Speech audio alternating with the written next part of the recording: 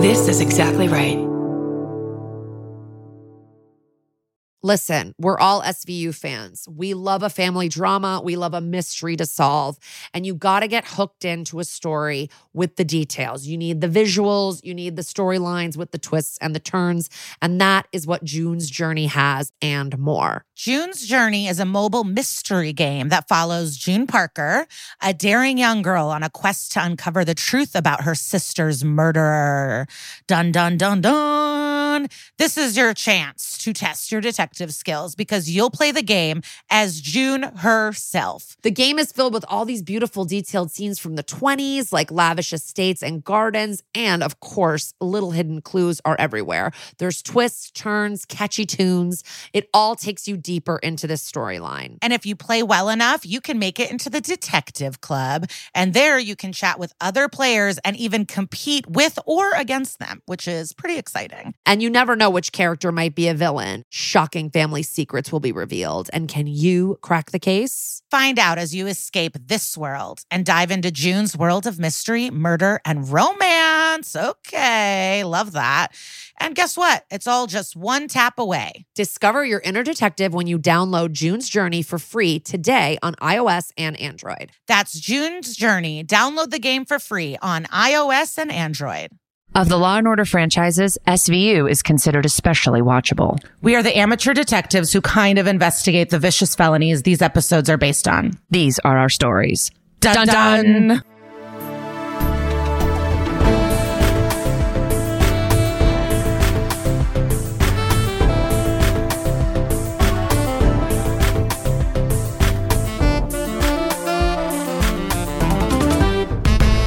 Hello, welcome to That's Messed Up, an SVU podcast. I'm one of your hosts, Kara. And I'm the other host, Lisa, and we talk SVU crimes. We have celeb guests, and up top, we chit-chat just a little bit, catch up. What's up? Girl, what's been going on? Well, I went to play kickball impromptu yesterday. Okay, I saw Caleb post something about that, and I was like, Lisa was playing kickball? Like, I don't talk to you for 2 days, and there's so many developments. I just cannot. I had no shows yesterday. I had no plans. I was truly losing it. And then Julia called me and she's like, what are you doing? And I was like, I'm reading a book outside at a bar. And she's like, are you okay? And I was like, this is worrisome. But that this should be worrisome. Sounds like really nice. No, it's just like an escape room vibe where it's like, what are you not doing all right? Yeah. And it was also like a Kafka book. Like I read like 4 pages, not even. I kept just calling people.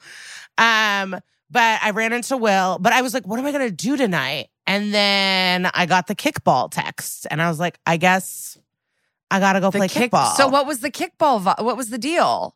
Well, I want to give a shout out to all the little kids I saw on their organized sports leagues. They're working so hard.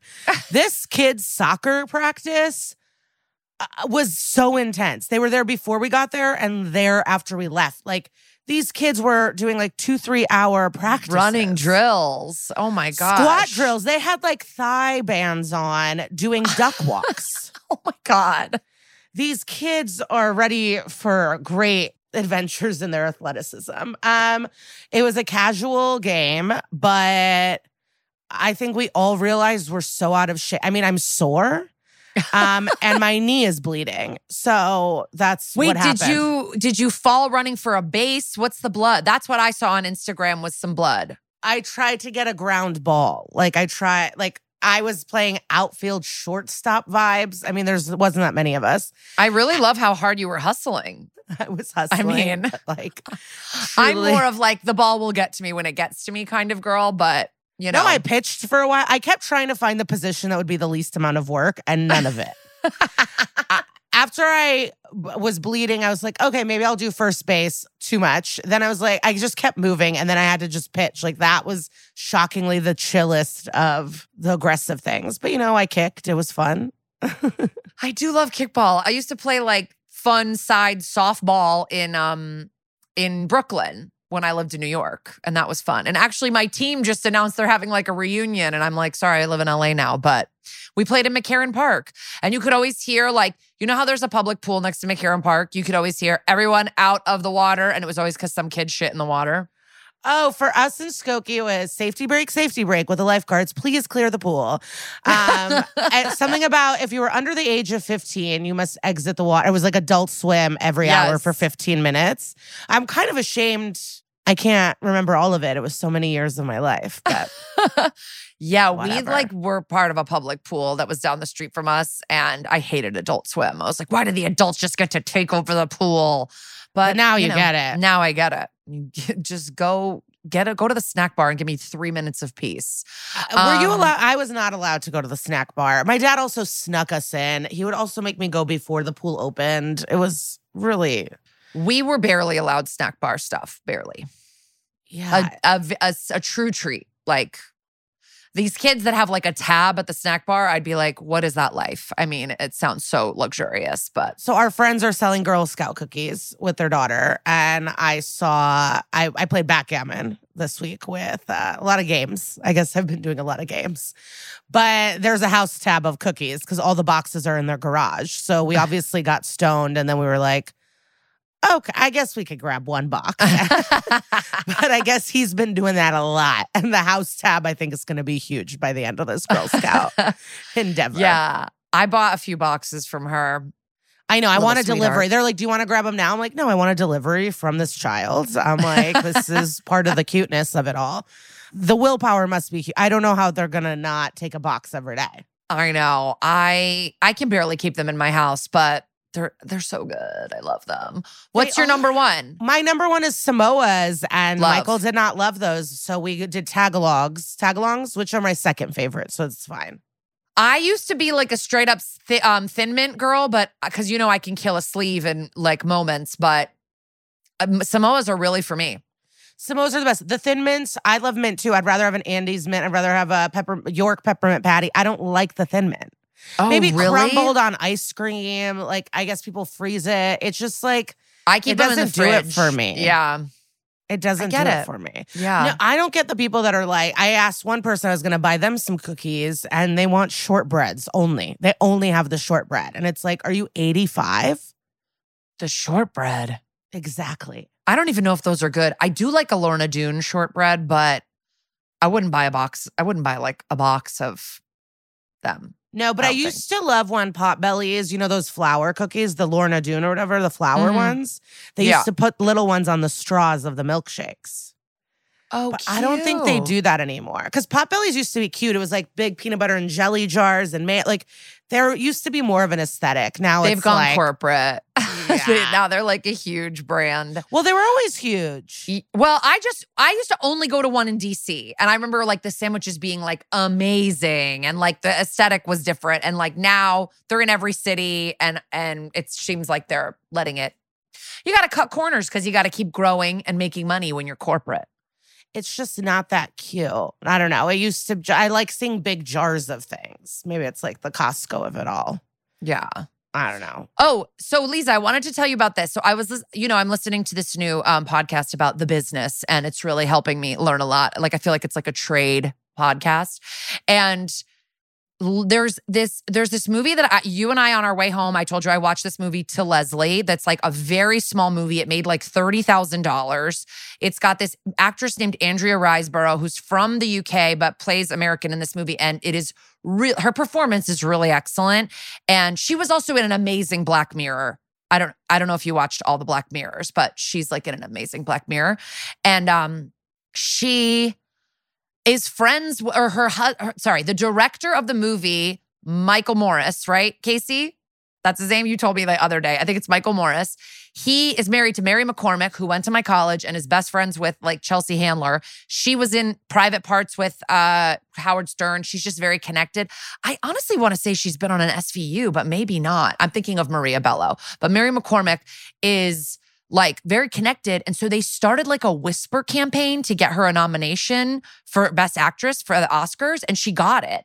Like they basically just went to all their friends. They had private screenings. She asked Howard to talk about it on Stern, like blah, blah, blah. And then they kind of circumvented like the whole, because like studios spend a ton of money to get people nominations and they didn't have that. So they kind of just did it themselves, which I thought was really cool. But now it turns out it's like a scandal and they may have violated rules. What are the rules? There have to be rules because otherwise, like, movie studios would just pay people to go up to Academy members' houses and like knock on their doors and be like, would you please vote for Julia Roberts? You know, like they have to make rules so that people don't go totally insane. So I don't know if like, I think having private screenings and there's some parts of it that are. Yeah, but that's bullshit. Because to me, it's like if these studios are spending millions to get someone nominated, that's within the rules. But someone having like a screening that's chill is not in the rules. It's like, okay, shady. I think they're just pissed that they got. Like, I think they're pissed that somebody got a nomination in on this tiny movie by just knowing people and being well, like, I think they're well liked in the business. And they just went to their friends and they were like, this is a great performance. Like, go check it out, you know? And they did talkbacks with the actors and whatever. Like, what is the Academy trying to say? Because it should just be who has the best part. Like, who did great acting. And so by even having issues with To Leslie, they're like kind of telling on themselves a little bit. Where it's like, it doesn't matter if it's a good performance or a small movie. Like, unless you're spending millions, it's against. It's just, I miss being a kid and just loving the glamour and the acting and the awards. And now before you realize that it was like a full marketing, it's a marketing machine, like the whole award ceremony. Yeah.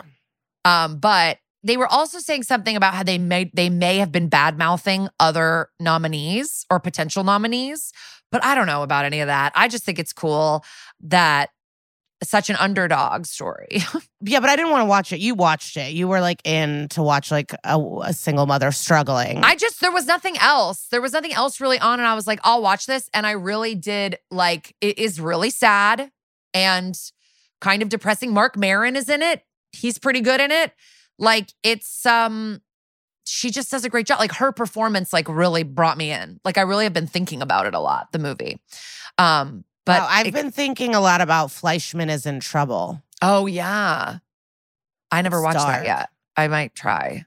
It's good. I kept asking, I only met one other person who saw it that I could chat with them about, but it's really interesting the way they did it and perspective. And I don't know, I liked it. But there's something that hits very close to home in one of the later episodes. So that's been on my mind. Oh, okay. Gotcha. Me and Jared started Poker Face last night. The new Natasha How Lyonne. is it? I don't know why I'm denying it. Is it awesome? I mean, Jared and I just like love her. Jared's like, I would watch her like truly read a takeout menu. Like I just like, she's up to her same tricks where she's like this, like, but it's cool. It's a cool character. It's a very Natasha Lyonne character. And the first episode is awesome. So. Okay. I'm into that. I wanted it to be her as Columbo. I wanted it to be her every episode, like solving new crimes or whatever. But I think it's more of an arc. Like she solves a big one in the first episode and then now she's like on the run. And I think that's like what the whole thing is going to be, is like her running, but maybe also, but I think on the run, she picks up like other lives and like, you know, people that come into her orbit and stuff. But it's weird. I know I watched 3 episodes of something yesterday and I can't even remember. Well, you texted me about a Watch What Happens Live. Was it a Bravo related thing or no? Well, I'm definitely up to date on Bravo and all the Watch What Happens. I'm glad you brought this up because I don't know if I texted the group. So there's more wrestlers. So I guess Peacock's really getting into the wrestle game. So again, there's these twins, the Bella twins, Nikki and Bella, and they had a show called Total Divas. And one dated John Cena, one's married to this other wrestler, but they're just like hot twin wrestlers that are incredible. And they had babies like at the same time as each other. Like they did like a big people spread where they were like both pregnant because they like got pregnant at the same time. Like, I don't know if it was on purpose, but they kind of did. Yeah, I believe it. They're very close. They've had lots of reality shows. I'm sure they'll have more. She's promoting her wedding special right now. But it was her and a Bravo person. And then the other twin was bartending.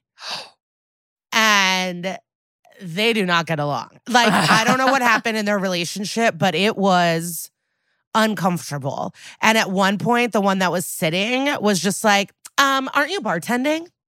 Like, to shut her up. They also played a game where they would zoom in on specific body parts and she would have to guess like which twin's body it was.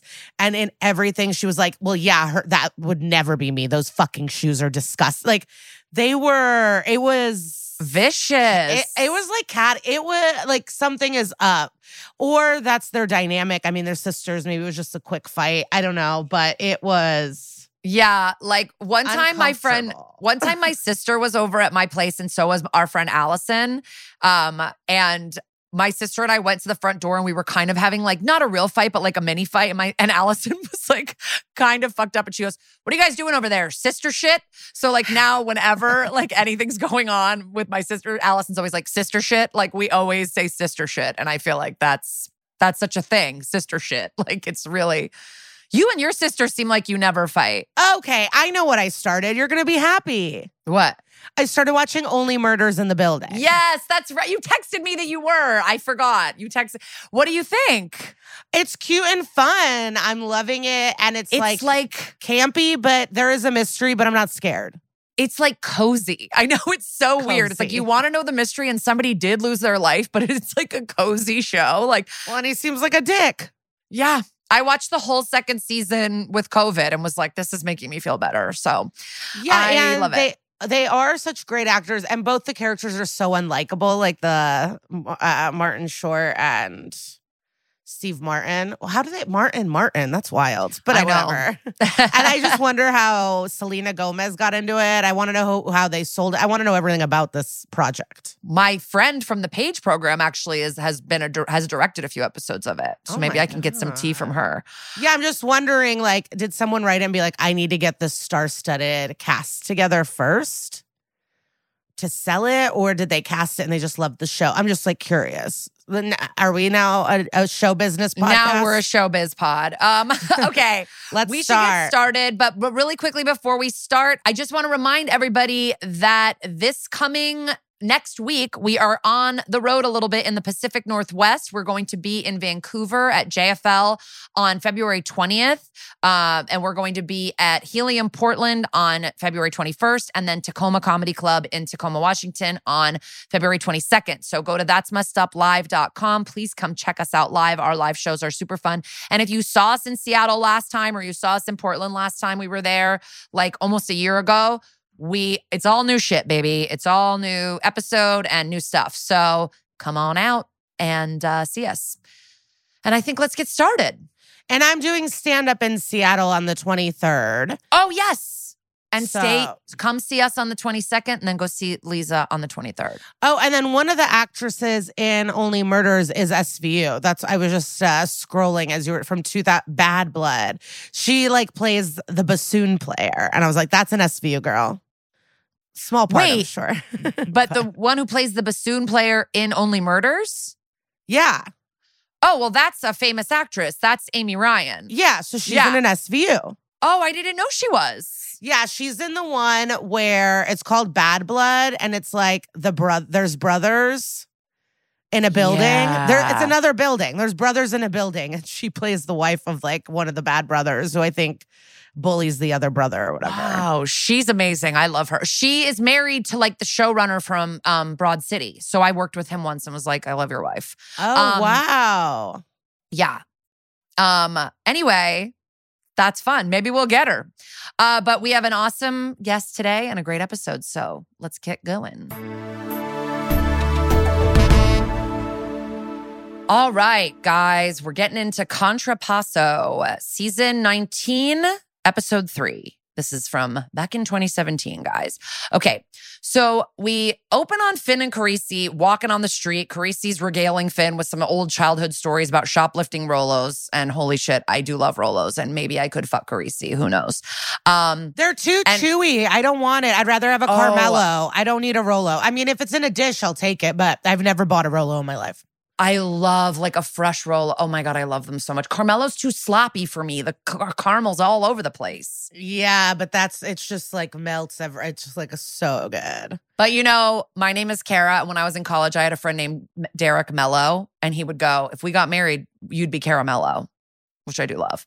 Anyway, Finn's like, I was all about the jujubes, and those to me are nasty. Like jujubes to me are like chewing plastic. Like I feel like I'm gonna like rip my gums off when I'm eating those. So you know, we all have different candy preps. But Finn is old, so to him, it's like this is the best. Being at the movies, yeah.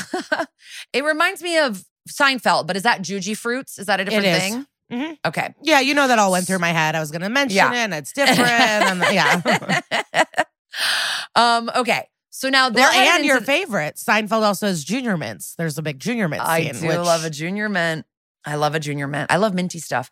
Okay, so Finn and Carisi are walking into the Skyline Hotel, and Carisi ends the story with his mom busting him, making him confess to her and to God, but she never told his old man, and Finn's like, my dad scared the shit out of me, like he would have beat my ass, that's why I stayed out of trouble. So I'm thinking maybe these two are like walking into the hotel to like get a drink together because they're being so casual, and then it's like ding, and they get out of the elevator, and there's a uniform officer, and it's like, oh no, they're fully responding to a call, and they've just been strolling in to a crime scene talking about candy, which was really hilarious to me.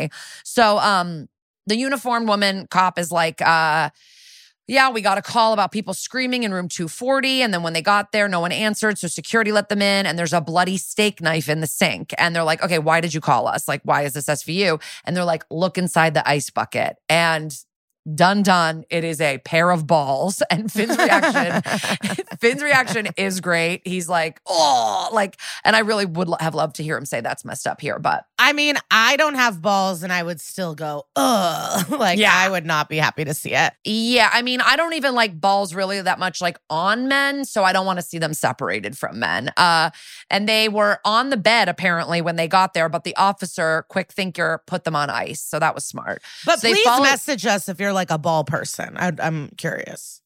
I bet some people like love balls. Yeah, and they should message us. Jessimae Peluso used to do a joke. My boyfriend has the cutest balls. I want to turn him into a pair of earrings or something like that. Like she said, I just remember that joke from her a long time ago.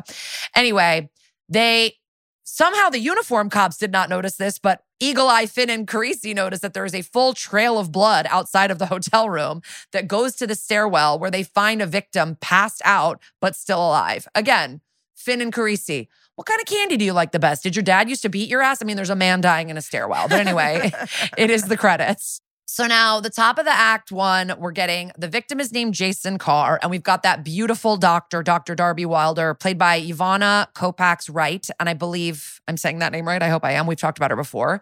Beautiful doc. And she's giving them the rundown. And she's like, yes, Jason Carr, the unfortunate recipient of an amateur gonadectomy, which I just thought that line was really funny. There's a couple funny lines in this episode, I will say.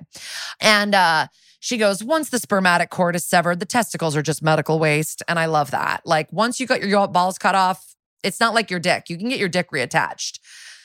I think once your the testicles have left the building, they're gone. So he'll be okay, she says, with plastic surgery, prosthetics, hormones, but he had no defensive wounds and his tox screen showed drugs and a high blood alcohol level. So he was, quote unquote, thoroughly zonked when he gave up the family jewels. I like that as well. Benson gets a phone call, and when she hangs up, she's like, all right, I've been cleared of all of my charges and the ACS investigation about Noah's bruises from when this little shit tried to run into the street and his mom saved his life. And then she had a full ACS report about it, which is so stressful. And so now, and a part of the whole Benson can't be happy crusade that goes on in the show. So now Finn and Carisi are talking to the woman who made the 911 call at the hotel. And she's a realtor. She's like out placing a sign. And she's like, I was there visiting a friend. I heard a man and woman screaming. And so after I left the hotel, I called 911. And Finn goes, why not knock on the door and see if anyone needed help? Which I'm like, that's asking a lot of a woman considering how men kill women all the time. Like, I don't think you need to like go get involved in a domestic dispute. Calling 911 is enough, I would say, unless you have backup or other friends or a weapon or something. Like, I would they usually encourage like, don't get involved and call for don't help. Get involved. You no can one escalate. is like, get in there, bitch. Yeah. And it's a weird thing of Finn, too, to be like, why don't you go in there and help? Like, it's not like it was a person passed out on the street who you can help. But anyway, Nora goes, it wasn't my business. And I called 911. So I thought she did her job. So now Finn and Carisi are at the home of Julie Wade. And she says she booked a room at this. They don't really tell you why they're talking to Julie Wade. You do find out that it was her room. Room 240 was her room. And so it seems obvious, but they didn't connect it initially. So Julie Wade, they're like, she answers the door and they're like, hi, we're the cops. You booked a room at the Skylight with your visa. And she's like, no, I didn't. I was home with my boyfriend. And then this boyfriend shows up and he's a true SVU cartoon character. Asshole. Like he comes out. Yeah, an asshole, like the typical like abusive boyfriend that's like, Julie, where are you? And then he comes out and sees two men at the door and goes, who are these mopes? Like just rude and like horrible. And then he's like, make me something to eat before I got to go to work. And it's like, Julie, you in danger, girl. Get the fuck out of there. And she looks in her wallet and the card that they say she used to book this hotel room is gone. And so she's like, oh, damn, I must have left it at Costco. And they show her the picture of the guy with the missing balls and she does not recognize him. So as they're leaving, Finn's like, this is sketchy. And he goes, my money's on Stanley Kowalski in there, which I love a streetcar reference from Finn. That's very fun. And he takes a picture of the motorcycle and the car in the driveway and says, Teru will run the easy passes. So now Benson and Stabler are talking to the victim, Jason, who says, I ducked into the bar to kill some time. There was a hottie there named Angela. We started chatting it up. And then he says, they showed him a picture of Julie Wade and he was like, oh, she's not even close. And it's like, okay. I don't know. I felt like he was being rude, like, or something. Felt like he was like, she's not as hot as the woman I went upstairs with. But he said they had some cocktails. She invited him upstairs. She made him a drink from the minibar. And then they started, quote unquote, getting friendly. Like handshakes, high fives, you get it. This is the old Kim Rollins flautist special, you know, come up to the minibar and get drugged. And that's the last thing he remembers. He says he came to, he saw all the blood, and then he starts crying and he's like, I haven't even told my wife yet. So it's like, okay, this man's also cheating. What's going on? At the precinct, Rollins but I like is this actor, and I think he's been in a few other SVUs. Oh, yeah. He's so familiar, and I'm an asshole and didn't look him up. I think he's also been in like comedy stuff. Like I like him. Okay, I know where I know this guy. So he's in Veep. He's Owen Pierce in Veep. He's in the debate. He's like one of the the idiot. He's one of the idiots running for president. Okay, yes. Yes. Yeah. He is really funny. I meant to look him up. What's his name? Paul Fitzgerald. But he has 64 I mean, he's working. And then his other SVUs are Tortured in season 4 and Criminal Hatred in season 14. So, you know, an SVU stan. Tortured is, I remember which one that is. The foot one, right? Cutting off ladies' feet. I think it's that one. Yeah. But he must just be like another, like a red herring because he's not like the bad guy, I don't think. Yeah. Anyway, so now we're at the precinct. Rollins is giving us a lowdown on the victim. His name is Jason Carr. He's 46. He's a copy editor for a trade magazine publisher. He's married but has no kids, and he lives on Grand Street. So they're talking it out, and Benson brings up that a castration is usually about revenge that's like sexually motivated, but he didn't know the perpetrators. So Finn is like, could just be some psycho that hates men. And I'm like, yeah, there are a lot of us out there. And Rollins suggests, just kidding, I love a lot of men, but a lot of you are terrible.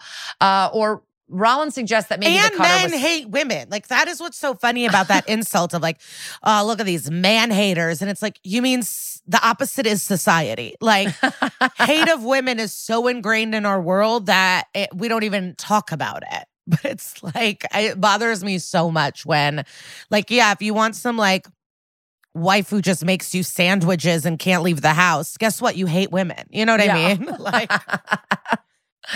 yeah. Okay, so Rollins is like, oh, maybe it was the cutter was doing someone else's business. It could be a jilted lover, a pissed spouse. Maybe it was Stanley Kowalski hiring someone else to do it or whatever. And then Carisi gets something on the security footage. 2 minutes before the 911 call came through, boom, there's Julie Wade, the Costco credit card loser, not calling her a loser, saying she lost her credit card, walking around the hotel. And she's not in Yonkers with her jerk-ass boyfriend. She's at this fucking hotel where she said she wasn't. But my thing is like, where do these girls get off thinking they're going to trick everyone? I talk about it later. Literally, no, later I have like a rundown of all their mistakes. And I'm like, girls, like you just cannot. They've been through some trauma, but it's like, of course there's cameras. Of course they know it's you in the room. Of course there's an easy pass. Yeah. Like, what are you guys doing? But like, let's wear a baseball hat where they can't really identify who it is, like who's who. Like, I don't know. It's like very, I mean, maybe we watch too much SVU, but we're always telling people how they could commit their crimes better. They bring Julie into the precinct, confront her about the credit card, show her a pic of herself on security. And she's like, that isn't me. And she's like, I mean, it looks like me, but it's not me. And it's like, babe, here's your Easy Pass receipt. And I guess my dad's right. Like, if you don't want the government following you, just don't use Easy Pass. Or if you're going to do a crime, just pay cash at the toll or something. I don't know. Easy path. You can't really do that anymore. You can't do it anymore. Then you got to stay off the highways. But even then, there's light cameras. It's tough. Yeah. Take back streets to a location, then take an Uber, but you got to use someone else's account or take a taxi where you pay cash. It is really hard to not leave a digital trail these days, I will say. Because even if I was thinking you can call a car service and pay cash, but like the phone number is still there. Like it's just very hard to escape. And payphones don't even exist anymore. I'm very munch right now, but it is hard to escape the eye of Big Brother. Yes.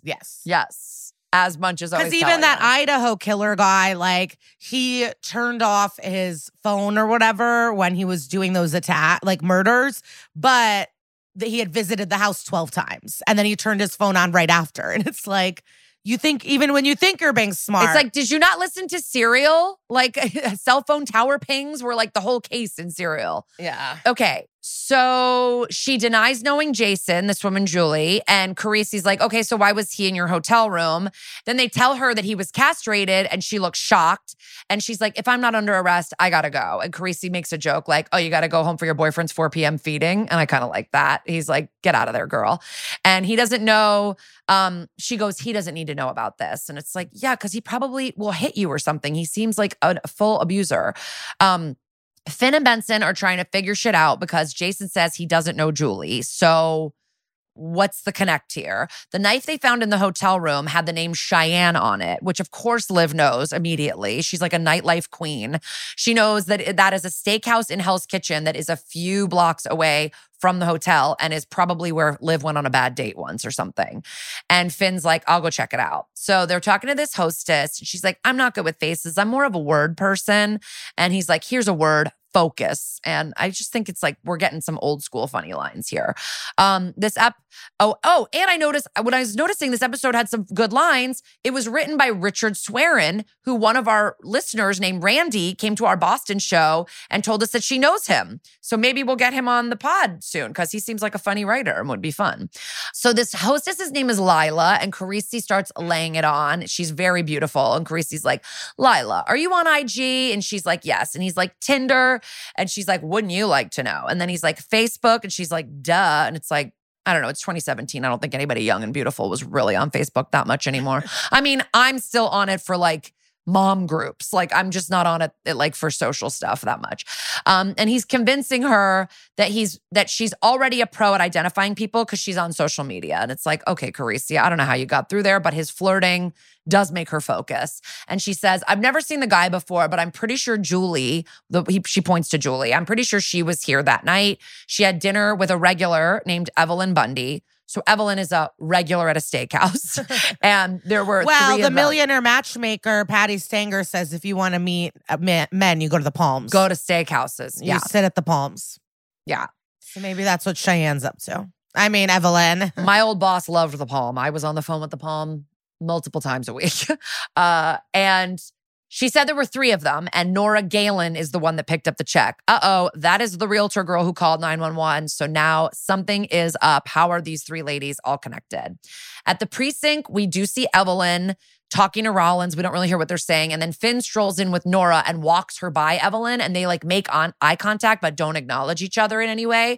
So they bring Nora into a room and they're like, we need to verify what friend you were visiting at the hotel, what their room number was. And she's like, I don't really feel comfortable giving out that information. And they're like, okay, weirdo, where were you before the hotel? And she's like, I was by myself. And it's like, they have credit card receipts. Like, do you not understand about credit card receipts? Like, are you going to argue that you had a dinner by yourself for like $200 at a steakhouse? I guess treat yourself, but they know that you were with Julie and Evelyn. And she's like, oh, okay, yeah, Julie, I remember her now. And then they're like, what about Evelyn? She's like, nope, don't know her. It's like, give it up. And she's like, I just met her that night and I know her as Eve. They were like, we just walked you past her and you didn't recognize her. She's like, you didn't say anything. And she was like, oh no, I didn't even recognize her. So it's all of this. Honestly, people on the show usually give it up a lot quicker. And these women are just like, lies, lies, lies. Like really, I almost respect it. Like they're just keeping digging and hoping that it will work. And finally, she realizes the jig is up and plus Carisi tells her to cut the crap. And she's like, I'm done talking. So now we cut to Evelyn, who is talking to Rollins. And she says, I go to that bar a lot. They got half-price cocktail hour, which I'm finding it hard to believe that a steakhouse has that great of a happy hour because cocktails there are usually like $18. I know, but maybe at the bar. Like maybe at the bar, the cocktail tables, they have their own little menu. That's true. That's true. So anyway, Evelyn's in there trying to catch a man. I don't get it, but she's there, she says. And she's like, I had never met these women before. I met them at a bar. And then they were nice enough to take me to dinner. And she's like, I don't remember. They go, what about Jason Carr? And she's like, I meet a lot of men. I don't think I know who that is. Like, blah, blah, blah. But you can kind of tell she's stonewalling. And she looks at his photo with the classic SVU, like, eye flicker, where it's like, you definitely know something. But she goes, nope. Don't know him, And then she goes to take her anxiety medication and Rollins is like, pills, booze, what's going on in your life right now, Evelyn? And it's like, she's on anti-anxiety medication and she was at a bar having a drink with friends. I don't really think that's like, she's self-destructing, but Rollins is looking for a way in. And Evelyn, does not care to share with Rollins what is going on. And Rollins is like, okay, well, this guy got neutered right around the time that you were enjoying a lovely meal with these two strange women that you just met. So what's going on? And then she lawyers up. So the women are clamming up one by one. Back at the precinct, we've got Carisi at the corkboard breaking it all down. He's like, Nora's a realtor in Hastings. Julie keeps house for some bro in Yonkers, and Evelyn is a bartender in the city. But then Benson notices that Evelyn's license says Katona, and that means all three of these ladies have a tie to Westchester County. And I grew up right down the street from Westchester County. My house is 3 houses away from the Westchester County border. So I did grow up listening to an ad for the Westchester County Fair, and this really reminded me of it. It's like, rides and attraction, nonstop action at the Westchester County Fair. And it was just really funny. They tried to make it sound like it was in Alabama, and it was in Westchester County, New York. Is it the same kind of like county fair that is stereotypical of like Iowa or the South or no? Did you ever go? I don't know. I never went. I would have loved to, but I never got to go. But it was on the radio all the time at the Westchester County Fair. And I always wanted to go. But I don't know if it was like, guessing a pig's weight and all the stuff that you get at a regular county fair, or if it was just like rides. Well, it's just like a funny sketch. Like a Westchester Fair is hysterical to me. Yeah. Like instead of butter carving, I don't know what it is. Like hiding like, your mistress.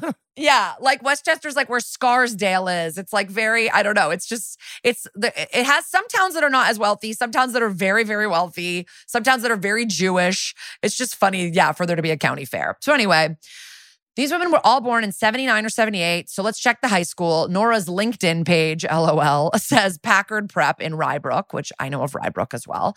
And Benson's like, is there a yearbook online from 95? And I don't think most yearbooks are online, but they immediately are like boopity boop and like pull up a yearbook.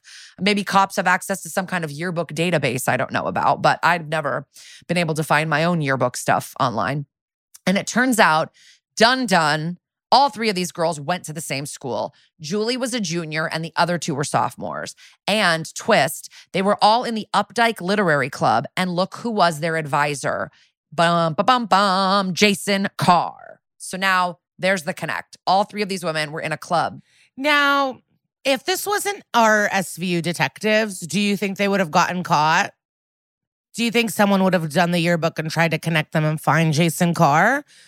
Yes, because it's like a dude's dick actually getting cut off. Like, do you think just regular cops would be able to do this or want to do this? It depends. Like, I do think that in some cases, like when the cops are trying to find like a shooter that's on the loose or find like someone like the Boston bomber, I think they pull out all the fucking stops and they are very good at finding footage and doing all this shit.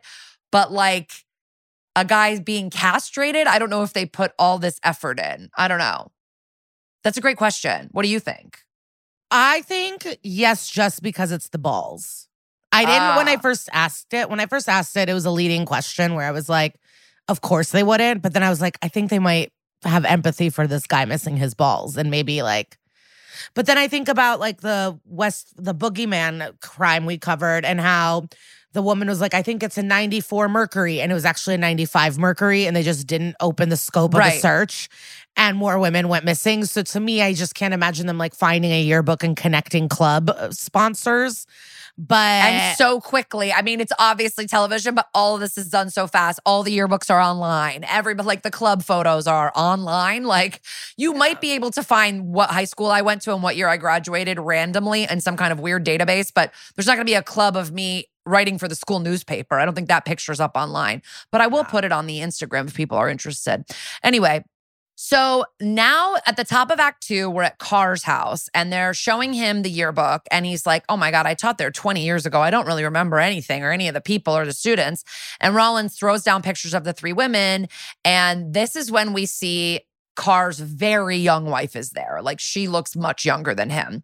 And Jason is denying that these women She also looks of like a different time. Like she looks like Little Women time. She has very porcelain skin. Oh, she very does, yeah. Little Princess, very dark, like Snow White vibes, like very olden day kept princess, I feel. Yeah, with her she skin actually, and hair. her skin was quite alabaster.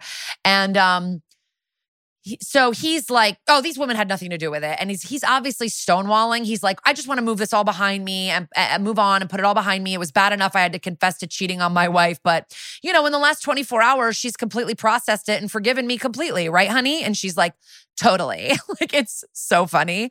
And then he asks the cops to leave. And as they're leaving, Rollins goes, his child bride knows he's hiding something. And it was really making me laugh. And in Benson's office. Yeah, child bride is a funny term. It doesn't mean anything funny and it's very serious, but saying child bride is funny. In Benson's office, she's there with Barba selling him on the case. And he's like, I cannot prosecute the assault unless the victim makes an ID. And then Carisi goes, why don't we charge all 3 with obstruction for obfuscating our investigation? And Barba looks at Carisi and goes, obfuscate. Yummy. And I'm like, do you want to fuck Carisi? Like, it's so funny to me when everybody's like, Barba and Liv. And I'm like, I don't get a full gay vibe from Barba. I get a very bisexual vibe from Barba. Like, I feel like Barba wants to fuck everybody. Yes. And so I just was like, oh, I don't think I've ever noticed that he truly looks like he's flirting with Carisi in this scene, like turned on by his vocab choice. So anyway, Benson's like, yeah, the obstruction charge could be the leverage we need to get these ladies to talk. And Barba's like, yeah, you could do it, but get Carr on board or this train is going nowhere. And I don't know if that's a pun about cars and trains, but I like it. And then Benson says, get their asses for obstruction and put them in the same holding cell. Everyone leaves the office to go do their business. And then in walks hot hottie Trevor Langan, Mr. Mariska Hargitay, aka the personal laundry spokesman. And he's there to do a scene with his fucking wife. And I love it. And he's like, you don't return my calls. And he's got some bad news. When he helped Olivia do the adoption, he was under the impression that Ellie Porter's parents were both dead, which is what Ellie told Liv, but she lied. And dun, Ellie's mother, Sheila Porter, is still alive. And Sheila has filed a petition to vacate the adoption. And I'm sure there's lawyers who listen to this who would know more about this than I do. But like as a CASA worker, as I've told you guys before that I am, it is my job to try to locate family members of the kids I've worked with because the foster system is designed that like kids can go to a family member, so like almost any distant family member over a stranger. Like if there's any family member in their life, a cousin they've never met who lives 10 states away, if they're willing to take the kid, that's who they go to, pretty much in my experience, if their house is deemed like safe and all of the protections have been put in place. And so I find it extremely hard to believe that they would not have found Sheila in the routine records check when working on his adoption. Like, I'm like, it's either TV magic or it's a major fuck up from Trevor Langan. And he's like, there's so many Porters in New York State, but it's like you can track down who people are related to via their social security numbers. It's not like you're just going to start calling every Porter in the phone book and being like, is your daughter Ellie? Like you can tell if she has parents that are deceased or alive. There are public records. So it's so kind of mad at him. I love that. It's kind of a huge fuck up. Like it is. Like I almost don't believe it because I think that they're obviously shoehorning it in so they can have a cool storyline with a cool actress who's going to play Sheila. But I just feel like if you're a lawyer, please write in and tell me if I'm right here because I feel like this is such a massive fuck up that like almost would be unable to happen. You would have to run social security numbers and check for other relatives. Anyway, Benson is obviously furious and she's like, if I lose Noah after everything I've been through, and he goes, there's no legal basis to vacate the adoption. And it's like, yes, there is. Did you watch the episode Stolen? A boy who had been adopted for 12 years was returned to his biological dad, who he didn't even know because biological relatives take precedence. There's absolutely grounds to vacate this adoption. I don't know why he's like lying to Olivia. But again, lawyers, please write me. And he's trying to convince her that everything's going to be okay. And she's like, get the fuck out of here. And I mean, I get it because I think maybe she knows he's bullshitting or whatever. But now we see all 3 members of the castration club are in a holding cell and they are bickering. And it's like, that's merch. Castration club. That is actual merch. You don't love castration club? Oh, like we're going to go around cut off guys' balls? Yeah. I mean, I hope people wear that. Yeah. Let us know if you'd wear that.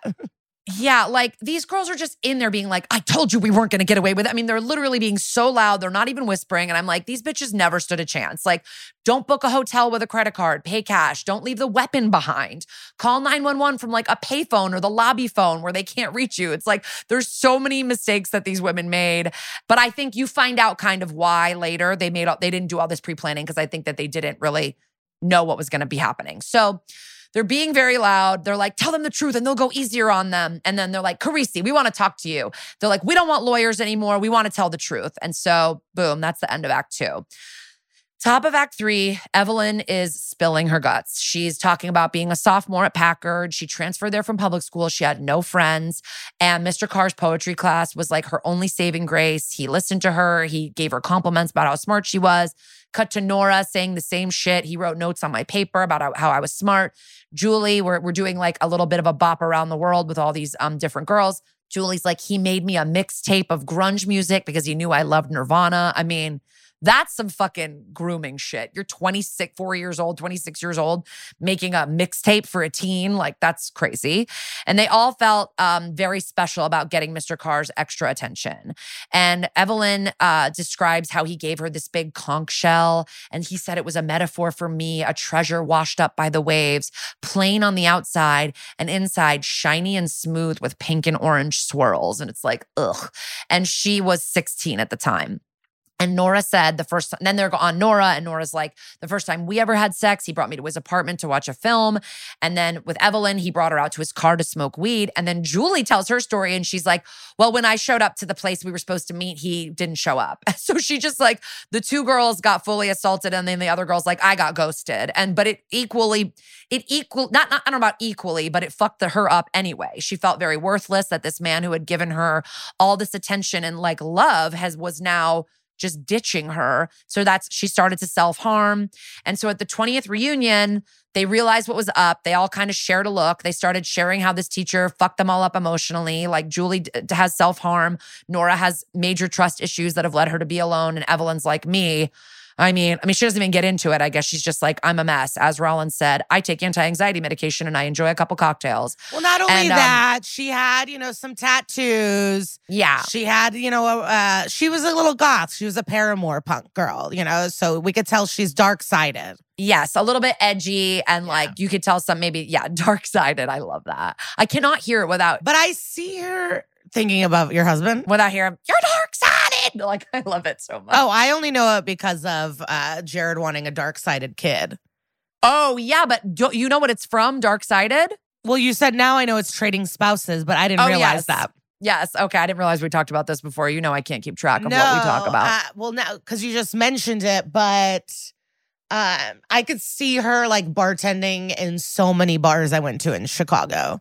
And probably New York. Like, she also looks like someone that would be at Jumbo's Clown Room. You know what I mean? Yeah. Like, also, it's like not to judge what anybody does, but this is like a woman in her in her late 30s who's bartending, but was like a very gifted student and poet. And like, it feels like maybe she's got some Arrested Development from what happened. Like, I'm not saying that bartenders are not smart people, but I think that it's implying like she didn't go on to like write or like do things with her passions, unless she's passionate about bartending. What do I fucking know? Anyway, they all thought that if they could confront Mr. Carr, they could get some closure. So Julie reached out to him and he agreed to meet her at the hotel bar. And Evelyn is telling all of this. And then she kind of stops and she's like, to Carisi, she's like, you're not going to understand this because you're a man. And Carisi's like, look, that guy was a predator who belongs in prison. And she's like, still not buying it. But then Carisi reveals he has a niece. There's a female person in his life who magically turned him good. But he's like, He's like, if I had a niece, if someone did something like this to my niece, I'd fuck that guy up. So I understand where you're coming from. He's like trying to get on her side and like make her feel trust with him. So now Evelyn does feel safe and continues talking to him and says, they asked Carr if he remembers what he did to them. And he acted like he could barely recall it and that he was a great teacher and taught them to love the arts. And also that they were teen sluts and they seduced him. So he blamed them for their experience. And then Evelyn totally lost it and was like, I wanted to damage him the way he damaged me. So she spiked his drink with the pills. And once she was passed out, she got the knife that she stole from the restaurant. And it's like, uh-oh, bitch, that's premeditation. She said she told Julie and Nora to leave. So that does a little bit explain wwhy they made so many mistakes, because they weren't planning this out to be a physical attack, all of them. It's like it was fully trauma. Yeah, and it was spur of the moment. But I thought if they were all planning to confront and maybe physically hurt him, they needed to do a little bit more cover up. But I think instead they were just like, let's make up a bunch of half-baked lies and see if we can get out of this. So she tells Julie and Nora to leave, and then she explains the name of the episode to Carisi. She's like, do you know the term Contrapasso? It's from Dante's Inferno, which I don't want to brag, but I've actually read. And it means to suffer the opposite. Like in Italian, contra means against. So I think it's like, what it means is basically the punishment in hell is the opposite of the crime, or it's a mirror of the crime. Like if you're a rapist, you lose your balls. So him sexually abusing these women, means that he had to get his balls cut off as the proper punishment. What's Dante's Inferno about? Dante's Inferno. Well, Dante, the Divine Comedy is in 3 parts. It's Inferno, Purgatory, and Heaven, I think, or it's not called that because it's Inferno, Purgatorio, and then I think it's Heaven. And it's a guy going on a journey through all the layers of hell. And it's wild. Inferno is the best one. Paradiso, paradise, heaven. Yes, I should have known that. I read it 20 years ago, but I took a class on Dante and it's actually super, super fascinating. It's like really, really filled with like a lot of symbolism and like cool metaphors, and like it's fun to read and like fun to kind of like talk about. But it's wild. Like you see people that are just like in hell. They have to be like face down on the ground with like fire going into them. Like the shit that's in Inferno is wild. But you kind of have to read. You can read it like on your own, but I felt like I had to read it in a class with like a teacher, a professor kind of like guiding me, because it's not like. And then we went to this neighborhood. Like it's a very like sort of more abstract story about like moving through these different levels of hell, and then you go to purgatory and then paradise, and what's happening. So I don't know if I explained it very well to you, Lisa, but that's that. And then I hope it's as fun as Hades Town. Well, she has a fun line at the end. She was like, well, so I'd like to thank you, Mr. Carr, for always encouraging me to read the classics. And I love that. Like he taught her this literature and then she fucking used it to cut his balls off. So a smart woman. Benson arrives at work and the whole squad is immediately on her ass. Like they like descend on her the minute she walks in. And they're like, the other 2 women didn't know about the assault, so we got to let them go because that gets rid of the obstruction charge. But Evelyn confessed, so let's get her assault 1. And then Carisi is like, well, you know, if it wasn't for the statute of limitations, we'd be charging Carr with these crimes. And Liv is like, you're right. Why don't you get her down here with her lawyer and we'll see if we can get a plea deal going. So in the meeting, her lawyer says, Evelyn has some more tea to spill, but you have to promise not to use it in court. And Liv says, all right, I have to run it by the DA, but let's get talking. And Evelyn knows she did a bad thing, but it freaked her out to see him again. She was drunk and she just snapped when he blamed them for what he did. And then Liv's like, okay, girl, but like there's a statute of limitations, like we can't charge him. And you brought a knife. And she's like, I brought the knife for protection from Carr. He can get violent. And then she's like, say more. And Evelyn's like, the last time I went to go see him was at his apartment. I went to break it off with him because I heard he was seeing a different teen and he got angry. He took a corkscrew, held it to her face, and then he held her down and he sexually assaulted her. And Liv knocks on the glass and like knocks on it and goes, you seeing this? Or no, she goes, you on this? And behind there, it's like Carisi and Barba and Finn, I think. I think Barba's there. But they really rarely break that third wall. Like, I like the knocking on the window communicating. She doesn't usually like knock to be like, someone's watching. Yeah. Like, she's normally like, I'll be right back. And so basically what this means is because he used force with a deadly weapon, that knocks it up to rape 1, and there's no statute of limitations for that. So Rollins is like, she could have just come up with this. Like, she might have just... Barba's not there, actually. It's just Rollins and Finn and Carisi. And Rollins is like... And of course Rollins. Yeah, Rollins is like, I don't really believe victims. So, like, she could have just come up with this. And it's like, I guess, but I don't think her lawyer would have, like, made her perjure herself. And I don't think she has such a knowledge of the law that she knows what rape 1 has a statute and the other one doesn't. And Finn and Carisi, like, no hesitation are like, we believe her. It's like, take a note, Rollins. And so they go and they arrest Carr at his apartment. And his wife is like, what are you doing? So now in the 4th act, Benson is walking into her office where Carr's baby bride is waiting for her. And she's like, how can you do this? Et cetera, et cetera. And Benson's like, how did you two meet? And he's like, you think because he's older than me, he has some kind of fetish for young girls? And it's like, most men do. And you are 25 years old. Like, she's like, we met 4 years ago when I had a summer internship for college. So worst, at the oldest, she's 26. At the youngest, she's 23 or something if she had the internship for freshman year. And it seems like a lot of the child brides, it's like, well, I'm an exception. We really have this like deep connection, and maybe you are connected. Like, age gap love, I guess, happens, but it's not as unique as these people want to make it seem. Yeah. And he does marry her, but he is also still cheating on her. So it's like, you could feel better, like different, like, oh, he put a ring on it for me, but he's also cheating on you. So Liv, she's 25 now, and she's like, we're never going to have a family. And Liv's like, well, here's a photo of my adopted son, Noah. Like, he makes everything worth it. And she's like, she says the most wild thing. She goes, an adopted kid would just be a reminder of the night he stopped being a man. And it's like, do balls really make the man? I guess I just never thought of that. Like, Steve lost a ball in Sex and the City. You can still have sex. Like, I don't know. It's weird thing to say, but she's also a baby. So no, Liv I think if both balls are gone, you're done. I don't think you can get hard. That's what castrating is. Oh, and that's why he has the prosthetic. Yeah, like, I don't know, from Game of Thrones, like the monks or whatever. I don't know. Like, they cut the eunuchs. Yeah, the eunuchs. Yeah, but the eunuchs, I think, have their dicks cut off. Oh, I think eunuchs have no dicks. But I feel like maybe castration's just sperm. Yeah, I don't know. I'm Googling eunuch. I feel like eunuchs get their Casey's doing it. Okay. Oh, no, it's a man who's been castrated. Yeah. Okay. So I'm wrong. I always thought that they had their dicks cut off. You can't just cut off a dick because then you can't even pee. Well, you just have a big hole. You can't cut off a dick. Lorena Bobbitt did it. Okay, I'm so sorry. I'm an idiot. It's just being castrated. It's just cutting off your balls so that you can't have sex. I'm sorry. He can't have sex. I don't know. I just feel like it's like mean. He'll still get a prosthetic. You can still fuck. Like, it's weird to be like, he's not a man anymore because he got his balls cut off. Like, yes, a dog is still a dog. You got to be a little more empathetic. He lost his balls mere days ago. You know what I mean? Like, maybe with time he can figure out he's not. Even Steve had some existential issues about his manhood, even with one ball. That's why she fucks him. It was a pity. It was a mercy fuck, as Samantha Jones calls it.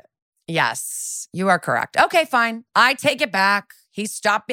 But it is also wild to say that an adopted child would remind you of the night your husband got his balls cut off. Yeah, she's 25. She's an idiot. I think I told you there's a comedian and he was on stage bitching about his wife. If I said this on the podcast, cut it out, whatever. Or get used to it. We repeat things. So this comic was doing jokes about his wife, and the guy next to me goes, his wife seems toxic. And I go, she's 25, and this man is deep in his 40s. Oh, and God. The guy next to me started laughing and goes, that explains so much. And I go, yeah, up top of his jokes, he should say, I'm married to a child bride. So that's why she acts like a fucking lunatic, because her brain's not fully developed. Do you know what I mean? But he's up there telling jokes like, my crazy wife. And it's like, she's over 20 years younger than you. Like, you learn lessons in time. So, of course, she has these beliefs. You know what I mean? Yes. Okay.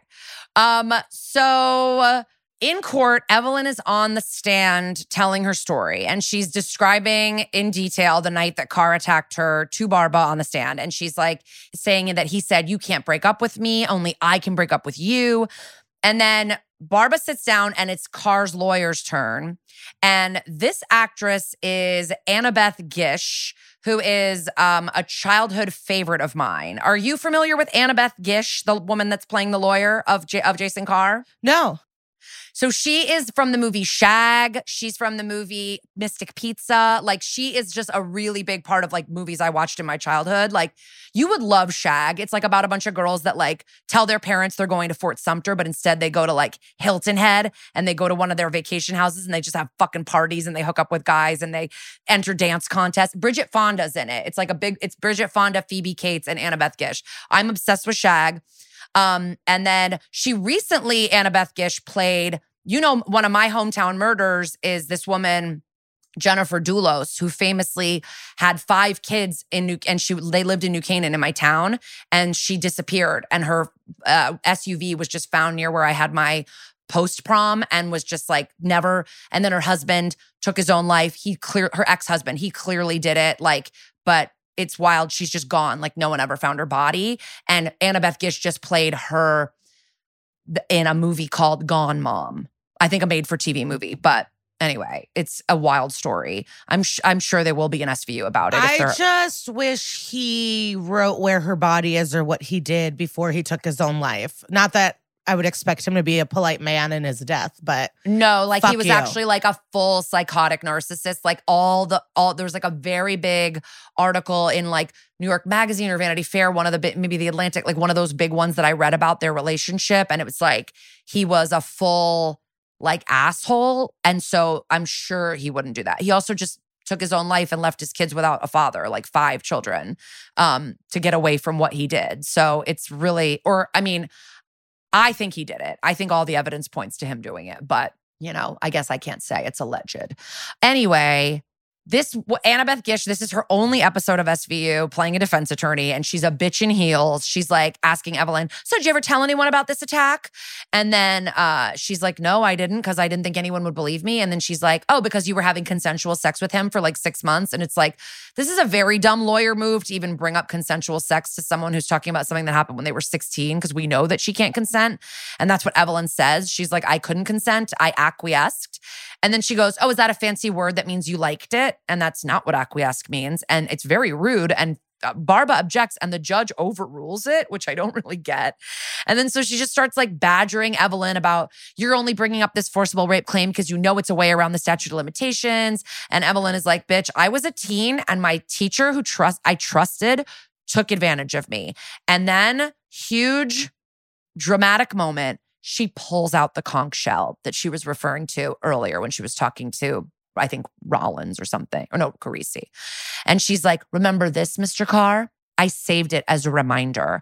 And the lawyer is like, moved to strike. And before the judge can even respond, Evelyn like raises the shell up and then smashes it on the edge of the witness box. And it's really dramatic. She's bleeding, shaking, holding like shards of shell in her hand. And then they cut to a shot of Carr, but you can see his wife right behind him, like glaring. And so we know something's up with that little baby. So we go to recess and get Evelyn a fucking Band-Aid for her hand. And Carr's wife looks furious on the way out of this scene. So the next scene, she walks into the precinct and I feel like she's wearing the same clothes. It's the same day, but maybe it was like she just ran home and she knew that there was a box of Jason's old teaching papers in the basement. And so she went and got them, and she's holding the Packard Literary Journal from 1995. And she directs them to a poem on page 15. Rollins glances at this poem and then is like, "Why are you showing this to us? This actually like hurts your husband's case." And then she reaches into her purse and pulls out, dun, a shell just like Evelyn's. She got conked too. So this dude's just out there giving shells to random teens across decades like a full weirdo. And they're all falling for it. Every single one is like, "Thank you for my shell, daddy." And so now Jason is on the stand saying, not to make fun of them, a teacher giving you attention, a young teacher giving you attention and coming on to you like that. I could absolutely have seen myself falling for something like that. I think I had crushes on like all my male teachers that were under 30. And now Jason's on the stand saying, I was really young when I taught there. I had feelings for Evelyn. And he goes, I know it sounds creepy, but I was 24. And it's like, and she was 16. Like, it's weird. I wouldn't, a 24-year-old now, I'd say like, no, you can't do that. And he's like, I look back and there's no excuse. I took advantage of my power. It was wrong. And I'm so sorry, but I never used force to get Evelyn to have sex with me. So then this is what it's all boiling down to. He's not denying that he had sex with teens. It's all about this one encounter with Evelyn with the corkscrew. And so he said, I wanted to say sorry to the women, and that's why I agreed to meet them at the hotel. But then he describes everything that's happened since he got castrated, like the plastic surgery, the hormones, the nightmares. And every time he looks down, he's reminded that he'll never be a dad. And it's like, I don't really care, sir. And maybe you shouldn't be a dad. You're like out there hooking up with teens when you're in your 20s. And he starts crying, and this man can cry on a dime. So I don't really know if I trust it. And because this is already the second time he's cried in this episode. And he can't believe that someone could do this to another human being. And he's like, haven't I suffered enough?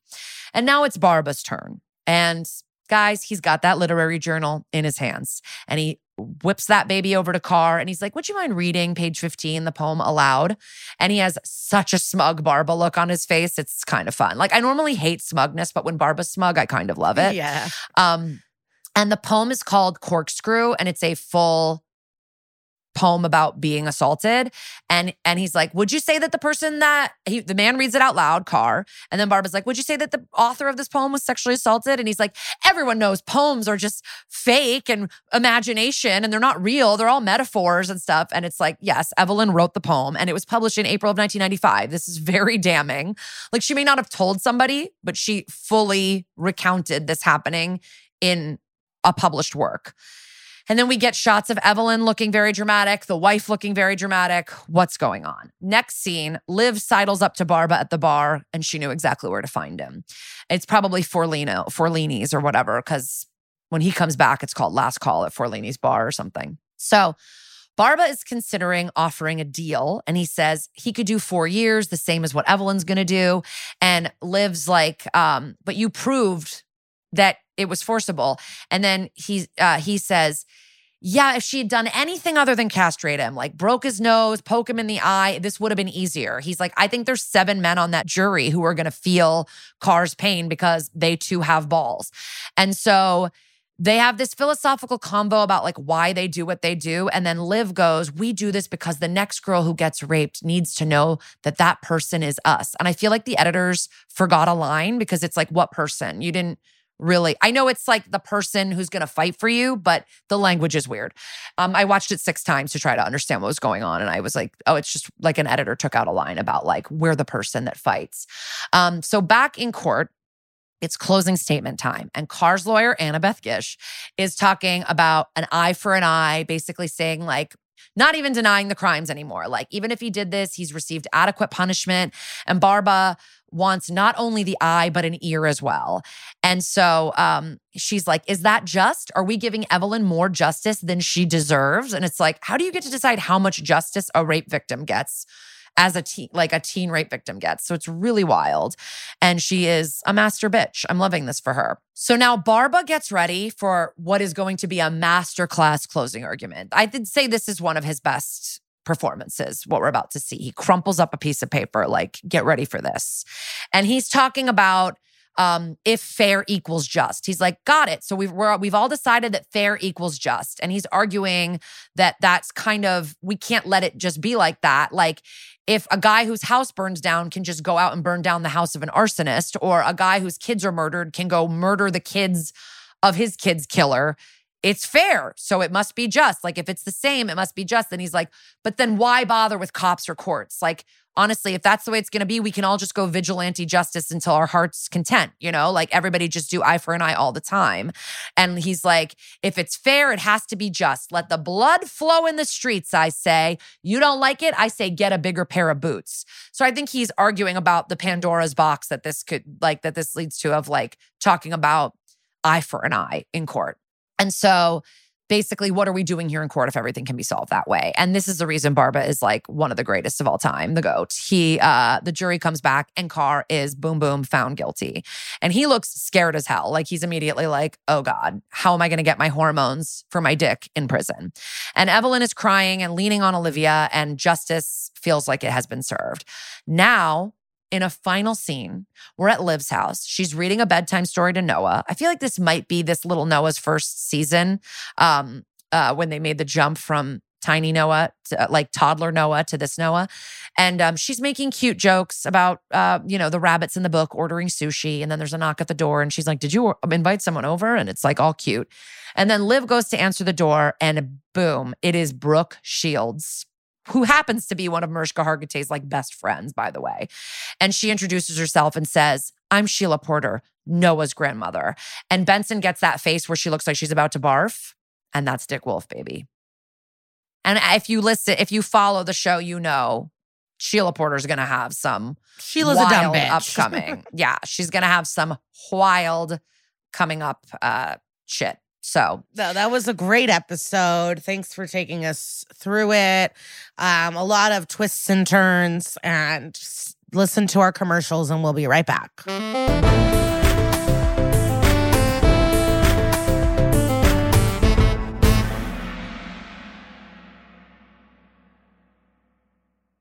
Listen, we're all SVU fans. We love a family drama. We love a mystery to solve.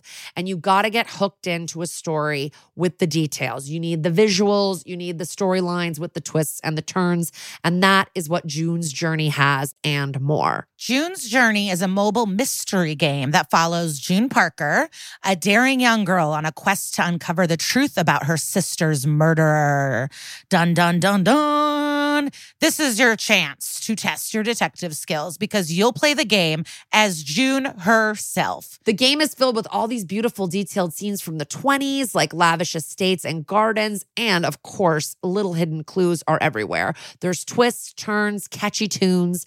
It all takes you deeper into this storyline. And if you play well enough, you can make it into the detective club. And there you can chat with other players and even compete with or against them, which is pretty exciting. And you never know which character might be a villain. Shocking family secrets will be revealed. And can you crack the case? Find out as you escape this world and dive into June's world of mystery, murder, and romance. Okay, love that. And guess what? It's all just one tap away. Discover your inner detective when you download June's Journey for free today on iOS and Android. That's June's Journey. Download the game for free on iOS and Android.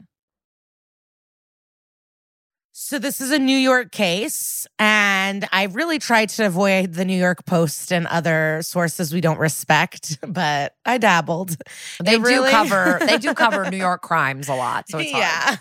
Yeah. But very New York. So this case is about a teacher. This happened around 2014, 2015 vibes, and this episode's 2017, so I think it's pretty connected. So this man's name is Sean Shanak.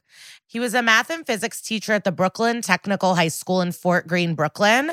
And, he was— Which is a great high school, by the way. I think Brooklyn Tech is like a hard high school to get into and a good high school. Yeah, it's one of the most selective high schools in the city. And like de Blasio's kid went there and stuff like that. Yeah, it's definitely educationally top notch, math and science.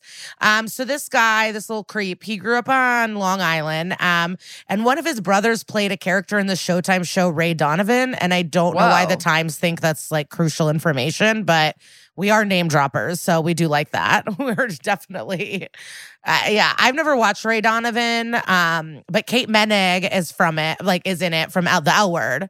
So that definitely entices me. No, my parents love Ray Donovan, I think. I feel like Ray Donovan's like a parents show. Like it's like, I think it's mob stuff, right? Yeah, it's organized like the cleaner crime. up. It's like the guy who comes and cleans it. Who's the guy in Pulp Fiction? The bear or the wolf, what the fuck's his— Harvey Keitel. Whatever, the cleaner upper. So he was 44 at the time of his arrest, very early in the school year of 2014. And at the time of the initial arrest, one of his former students tweeted, everyone knew this was coming. And that's how a lot of it happens. Very Louis C.K. Who's now making the podcast rounds. I don't know if you've noticed on your social media, but he is out there doing the pods right now. He's back. Wow. Not that he ever actually left anywhere, but it's just more places to not apologize. Yeah. He's just like chilling, hanging out, making jokes about like masturbation schedules. Like and nobody should have been surprised like this student. Everyone should have known because he tried to act young with the students and he encouraged them to call him Shay Shay. So he wanted to be called Shay Shay at work. And he was adding people on Facebook and he was known to use terms like for realsies and LOL. So he's like a totes my goats dude. Okay. Yeah. Also, photos leaked of him in the past from the school dressed as a sexy French maid. And also one year he wore a midriff-bearing Britney Spears schoolgirl uniform. And these photos of him were in the yearbook. So he was wearing like sexy drag to school. He would, and being like, call me Shay Shay. Like, I just don't know how anyone was like, yes, he is a respected teacher we should have at this top-notch school. So the Times said he was considered cool because he wore jeans and had a Mini Cooper. Now, you gotta be kidding me. I didn't know having a Mini Cooper. You gotta be kidding me. I guess it was easier to be cool back in the day. This is like, wait, did I ever tell you about the boss I had who I ended up hating him, but I worked for him really briefly and he goes, I'm kind of a car guy. And he drove a PT Cruiser. I was like, you cannot say you're a car guy. And guess what his license plate on his PT Cruiser said? You got to just tell me. Red pill. Okay. PT Cruisers were so ugly, so ugly. Our friend Lane moved to Chicago with his mom's PT Cruiser, but she's anti-choice, and so like the license plate rim was like like little children playing, like little chalk children and stuff. And so when our friends started dating him, she had to be like, we're changing this immediately. Yeah. Like, you cannot have this on your fucking car. But I remember our swim coach, he got a Volkswagen Golf, but then he told us that his mom bought it for him. And we're like, you fucking loser. And now I'm like, yeah, you were in your 20s. Like, of course your parents helped you get a car. You're like a part-time swim coach.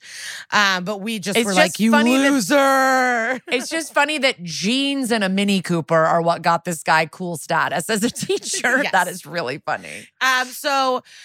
Everyone just said he was like a teenager in a grown man's body. And before teaching, he never really followed through with anything and just jumped around from city to city, job to job, just flowing around until he decided to move back to New York and become a teacher. He's a girl dad. I know it's shocking. Once you have a daughter, it's impossible to commit crimes. Yeah. His daughter was 9 at the time of his arrest.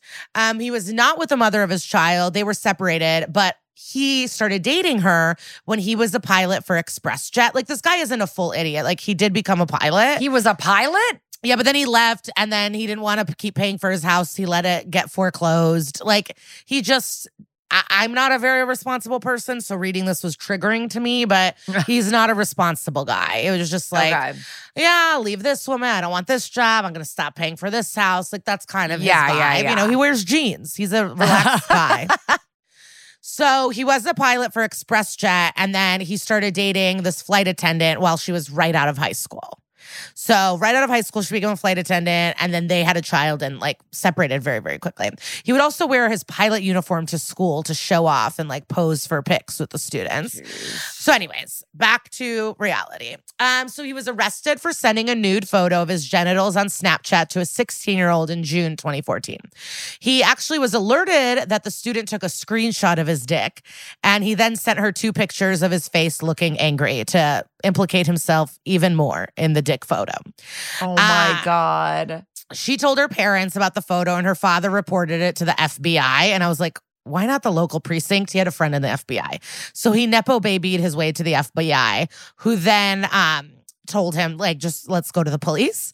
He was picked up in August 2014. And when he was arrested, he allegedly told police, fuck you, I'm not going anywhere. And he was wrong. He did go somewhere. And he did. He was taken. So not only this, so this 16-year-old got this dick photo. He then, with investigation, faced an additional 36 counts for years of sexual abuse against students aged 13 to 19. So 7 girls over 3 years were assaulted by him. And that's what added to the charges. He was charged with reckless endangerment, kidnapping, committing a criminal sexual act, and more. And these are some things he did. So he did take a 15-year-old to a nude beach. And then ABC 7 News added, without her parents' consent. And it's like, yeah, we assumed. The parents didn't sign a permission slip to go to this nude beach in Jersey, okay? He's brought a teen to a sex club. He then raped an 18-year-old. But New York Magazine, in quotes, put it as performing a sexual act on an 18-year-old without consent. And it's like, that's assault or abuse or rape. Like, you can't, what? Like, it's such a long turnabout way of doing that. But basically what happened was he convinced one student to accompany him on to his subway stop and then to his home. And then in his apartment, he took his pants off, pulled out his dick, and then inserted it into the student's mouth. So that is the without a sex act without consent. He requested 2 minor girls engaged in sex with each other after getting them so drunk on Jack Daniels and tequila to the point where one of them passed out. He grabbed a butt of a minor. He told students that they should, in quotes, put their hands on a teacher's thigh as advice on how to have sexual relationships with other teachers. He would hug students and press his pelvis against them. He also would take students and bring them lunch outside of school and go out to lunch. He manipulated a lot of the girls with alcohol, cigarettes, and good grades. One girl received perfect scores constantly, and she didn't answer the questions. She wouldn't answer questions and then had 100%. Oh my God. So the 2 main groups of loyal students that he had were smokers and children in his aerospace classes, which is hysterical to me. So it's like the nerds and the smokers, he knew how to use them either with grades or with nicotine. One former student said to the New York Times that he had long seemed to be in a, quote, spiral of loneliness. And they continued, maybe with these students who looked up to him, who he cares about and who cared for him, he found what he was looking for, but he went about it inappropriately. Cool student. I don't know. Nice quote. He also had a history of problems dating back before these crimes.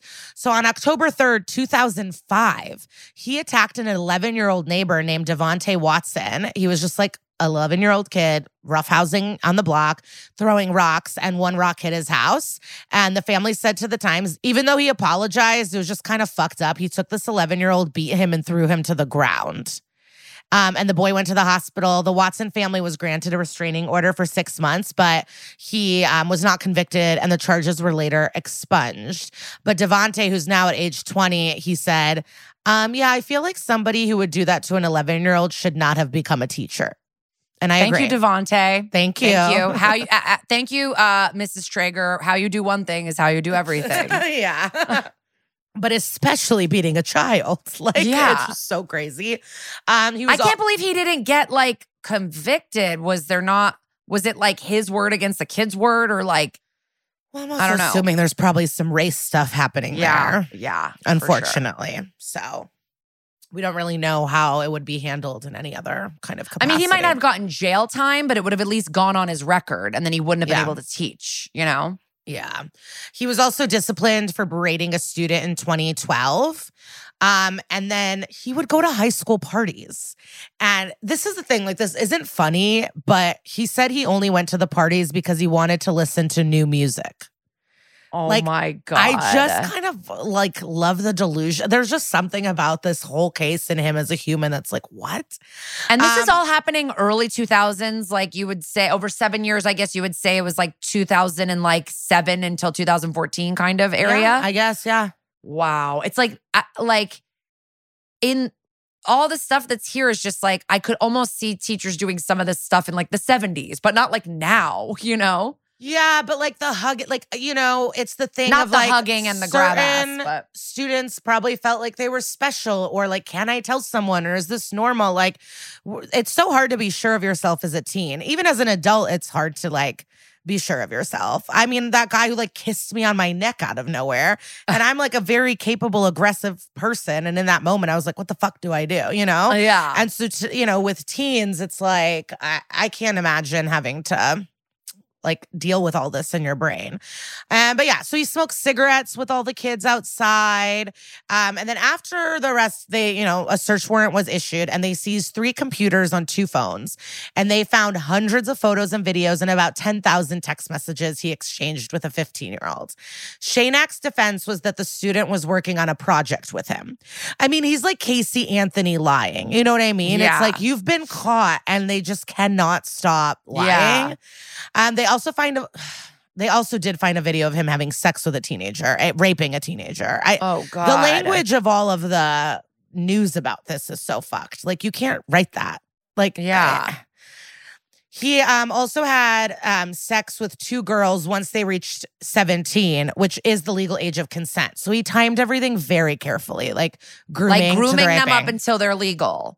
And that's why the whole thing with Dalia and anyone that's like loves to play with the legality of like, well, she was consent. And it's like, if you're chasing consent like a surfer chasing a wave, like you're a pedophile. Bad. Like, sorry. Yeah. So he was facing up to 25 years in prison if convicted. At first, he pled not guilty and remained in jail and was held on a $1 million bond or like $600,000 in cash. I don't know why I wrote that detail, but I think fair. Of course, the school and many students were split, because some people were like, he's smart and cool, man. He's such a great teacher. And then a bunch of them were like, oh, yeah, he's a creep. One student even set their mother up with Mr. Shanak and wanted him to be their father and adopted a free Shanak as their mantra online and still believes that he is innocent. So, Free Shay Shay for realsies. Yeah.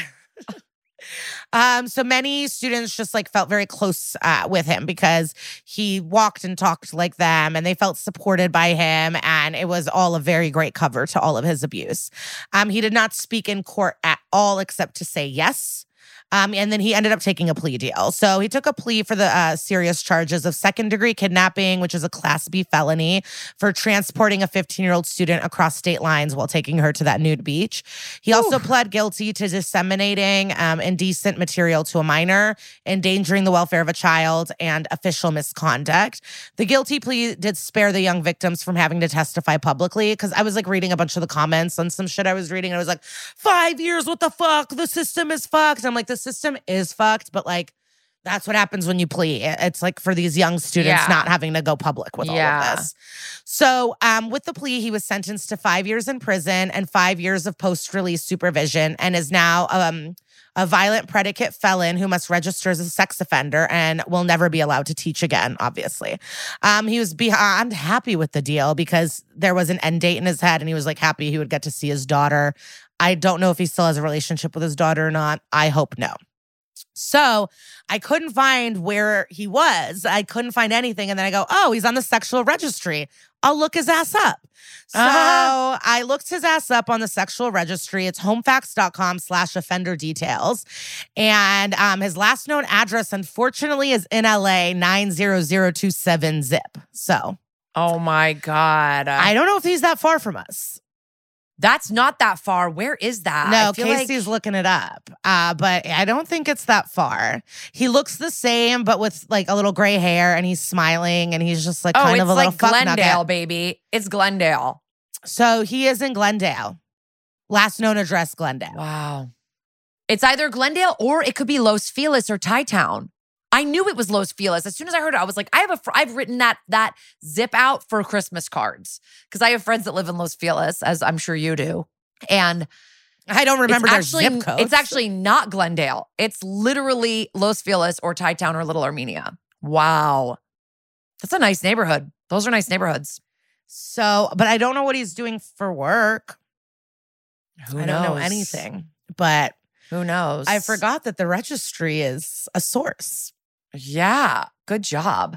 So that was fun because, yeah, I just couldn't. I did find a LinkedIn under that name, but there was no photos or info. So like maybe that's a different one, or maybe he does have a LinkedIn. Don't hire him. I wouldn't think that LinkedIn would be a great place to be if you're a sex offender. Hopefully there's not anybody that has the name Sean Shanak and is trying to get a nice job out of college. Anyway, thank you for telling me about that, Lisa. I truly, I'm a free newspaper queen, and I lived in New York at this time of this arrest, and I don't think I knew anything about this. Yeah, it was really like the articles were really centered around like just the times where it happened, and it seemed like it was a quick plea deal. It seemed quick. It seemed like a really quick case. I think and if it was in maybe not this prestigious of a high school, I wonder what the attention would be. Yeah. Who knows? Totally. It's a good, I mean, I had kids from camp that went there. It's a great high school. All right. Don't go anywhere. We've got a great guest.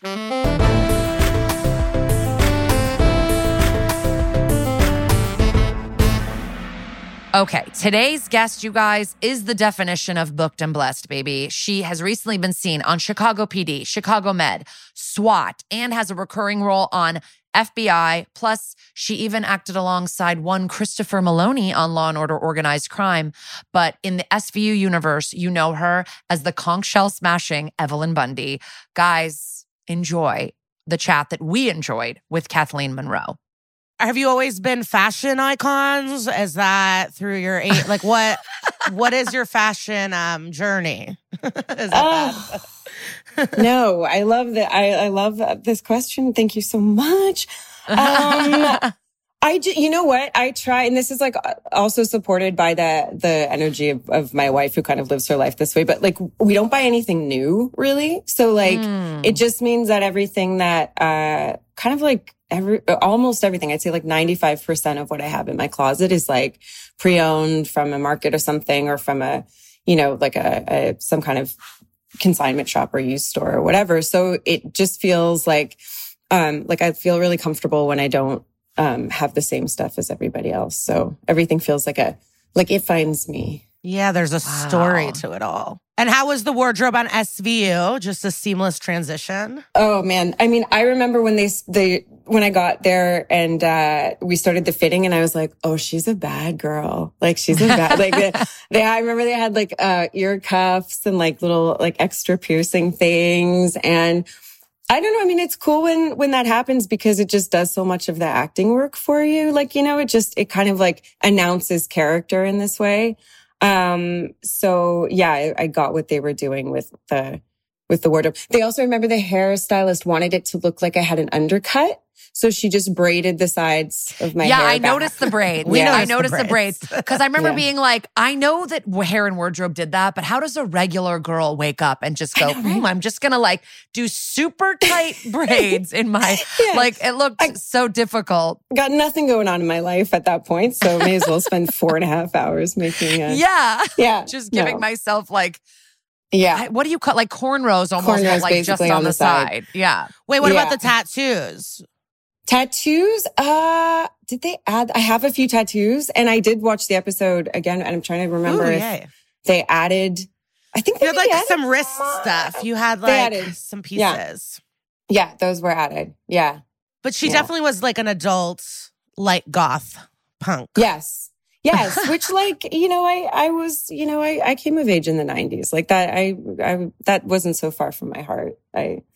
I got it. Yeah. And did you know you booked it in the room? How was the audition? How did you react when you got it? Okay. What a wild thing is, I did not audition for this part. Hell yeah. Which is like, I know, like this is a rarity that this happens in my life. And it was really funny, because I had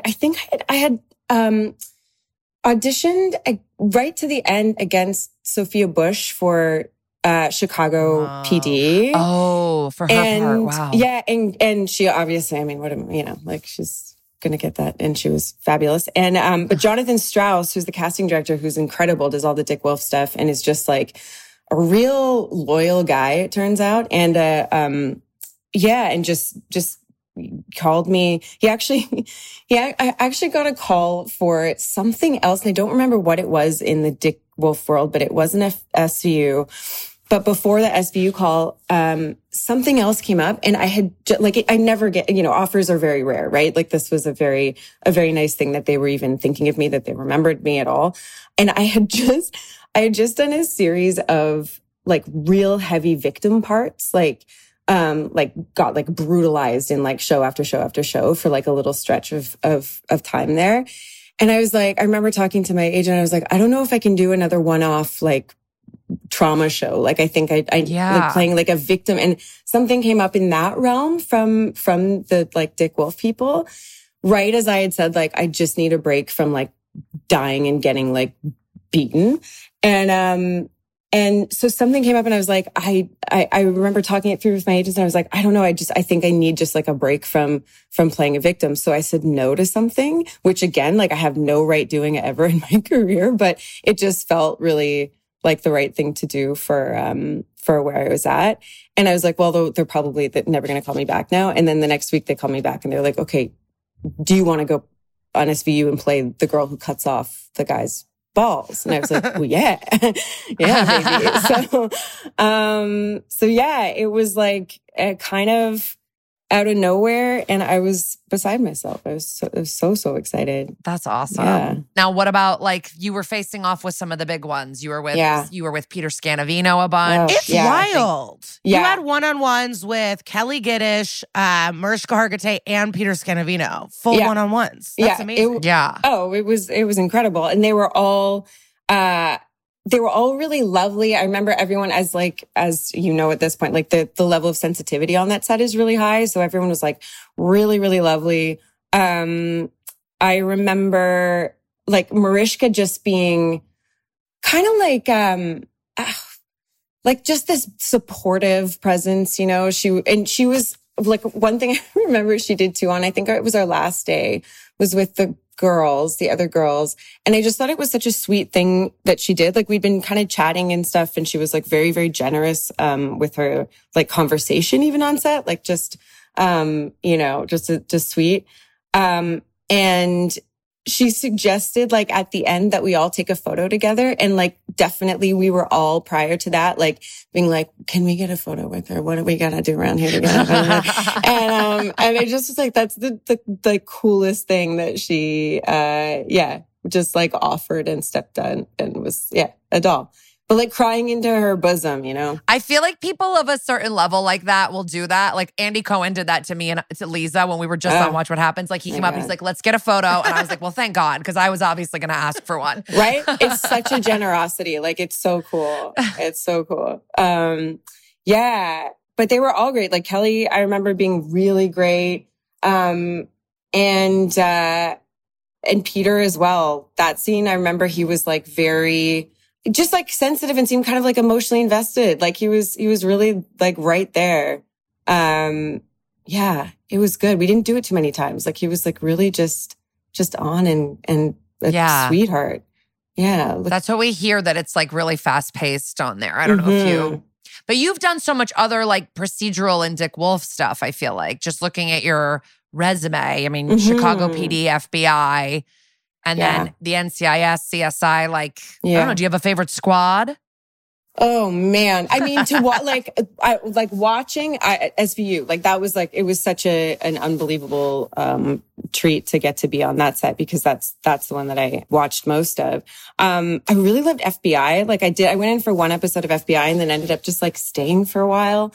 And they're like a nice group over there. Jeremy Sisto, love him. Alana, like everybody there is just lovely. And that was just the one that I spent the most time with. So, they have a really special place in my heart. And I just got off, guys, tomorrow, my first episode of Organized Crime airs, which I just did.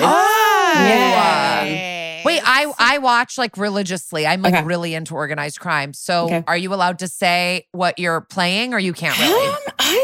I actually don't know, but I mean, you're probably it'll air, like it's airing literally tomorrow. Yeah, I think this comes out. Oh, it's airing tomorrow. Sorry, I Yeah. thought maybe you were shooting it tomorrow. No, sorry. No, so I've done. Oh, I'm excited to watch you. Thanks. I'm excited to see it. It's, I mean, I'm like such a Stabler head that I was like, by the time I got to SVU, he was gone. Love Kelly. Like, you know, there's no shortage of love there, but, it was so exciting to, get to go into his little world for a minute. And, yeah. And so I play someone from the DA's office who's, okay. You're on the law side. Yeah, you're on the law order side. I'm on The order side. Totally. And we kind of team up to try to figure something out. And I think that's kind of maybe the extent of what I can say. So you team up about. with Stabler. Yeah, it's really. Was it fun? Because we hear he is intense, an intense actor, loves to stretch. So how was stretching, him as squatting. a scene partner? Okay, so moment one, he has his leg full, like extended on the counter, full stretch.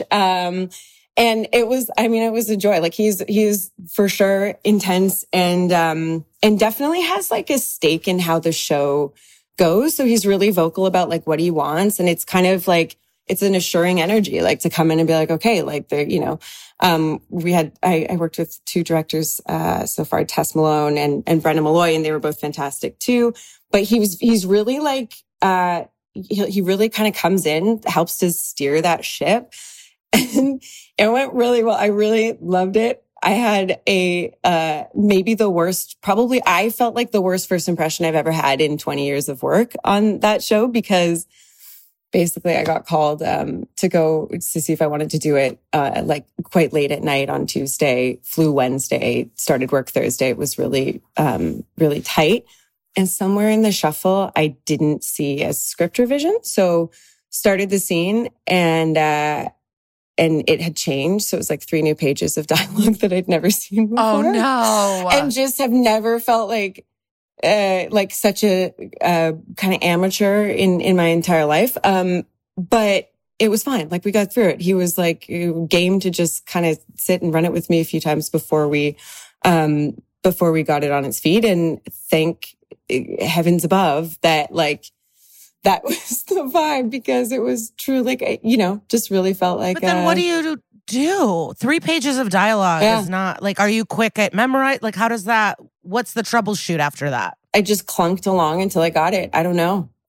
Like by the grace of the, I don't know, Dick Wolf God. That is like the actor's nightmare, is like, you know, you're on stage and you forgot your lines or whatever, but this is like not really your fault, because it was like, I've literally had the nightmare. Like I have had the nightmare of being, you know, at work and then being thrown into something that I've never seen before. And I was like, well, I'm familiar with this feeling from the depths of my subconscious. But you know, we recovered and it was good. And then, I came back and did another one. And it's like, it just looking into his face and eyes is like, it's a trip, because if, you know, wow. I mean, like I love him from Wet Hot American Summer days. And then same. You know, I love that you confirmed the immediate stretching. You're not going to catch Christopher Maloney pulling a muscle. That is for sure.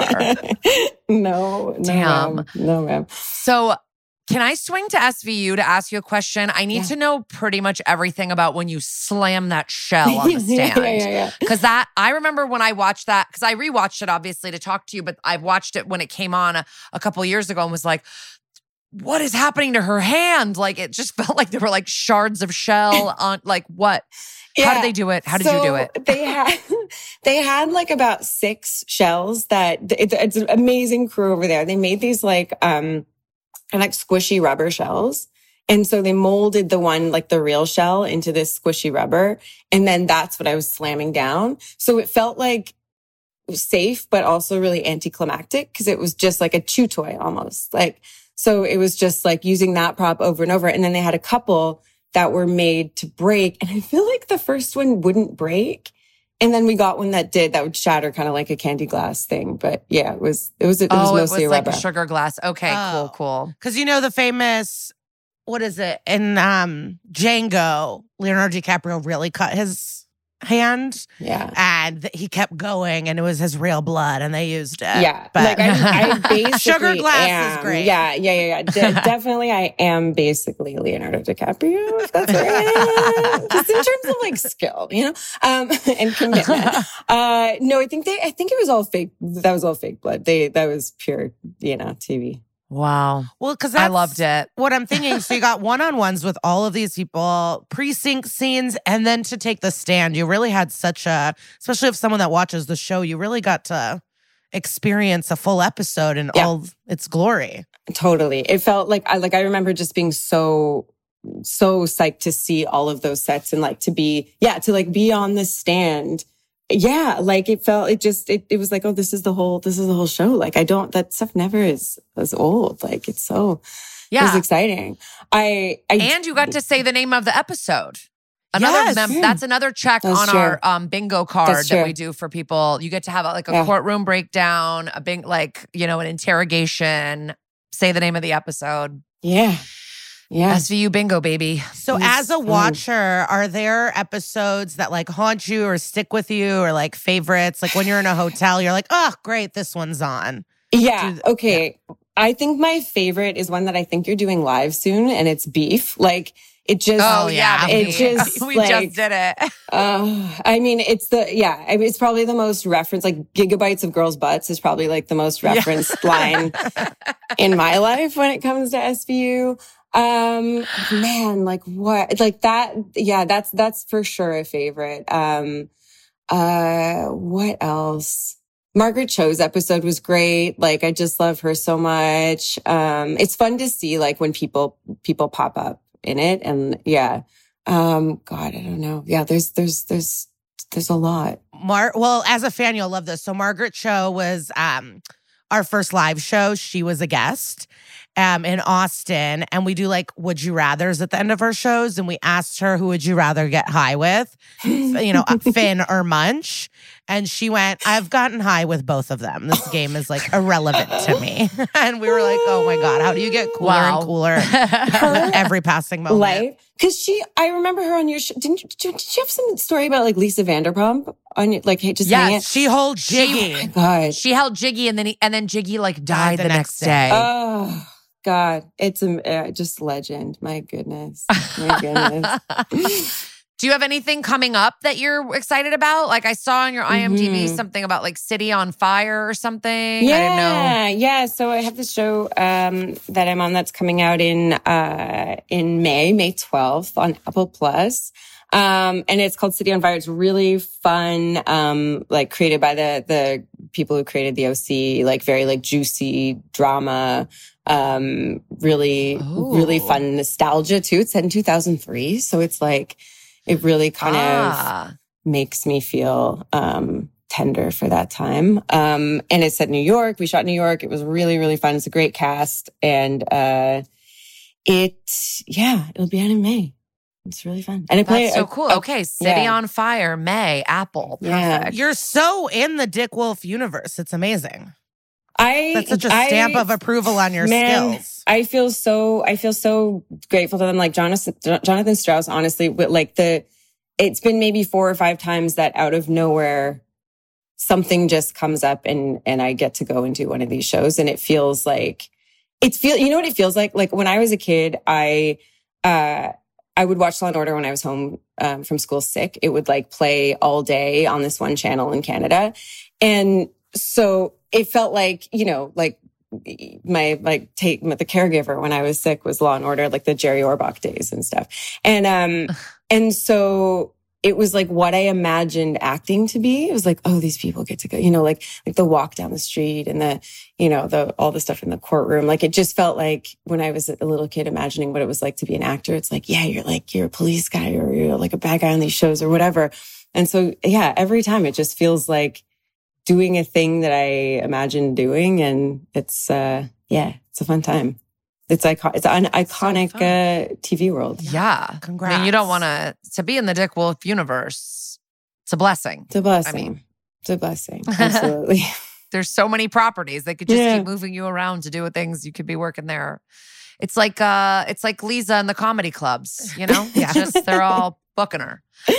As we love to hear. Yeah, this is amazing. Thank you so much. Yeah, thank you for taking the time to talk to Oh my us. God, This is awesome. Do you have any more happy. like tidbits? Did anything funny happen at like craft services or like any other little funny stories from when you were on SVU? Okay, this was kind of, I thought this was just like really sweet. Mariska was like, at one point we were chatting in a group about like kind of, you know, like what our lives are like. And I mentioned, you know, she asked if I was married. I mentioned someone I was seeing and she was like, and like realized that I'm queer. And she was like, you know, it's so funny. Like it seems like lesbians really, really like me. And I don't know why. Like, I don't know what I do that. And I was like, I'll tell you a couple of years. But she was like, I don't know why. Yeah, I was like, I've never seen a mirror before. I just don't know.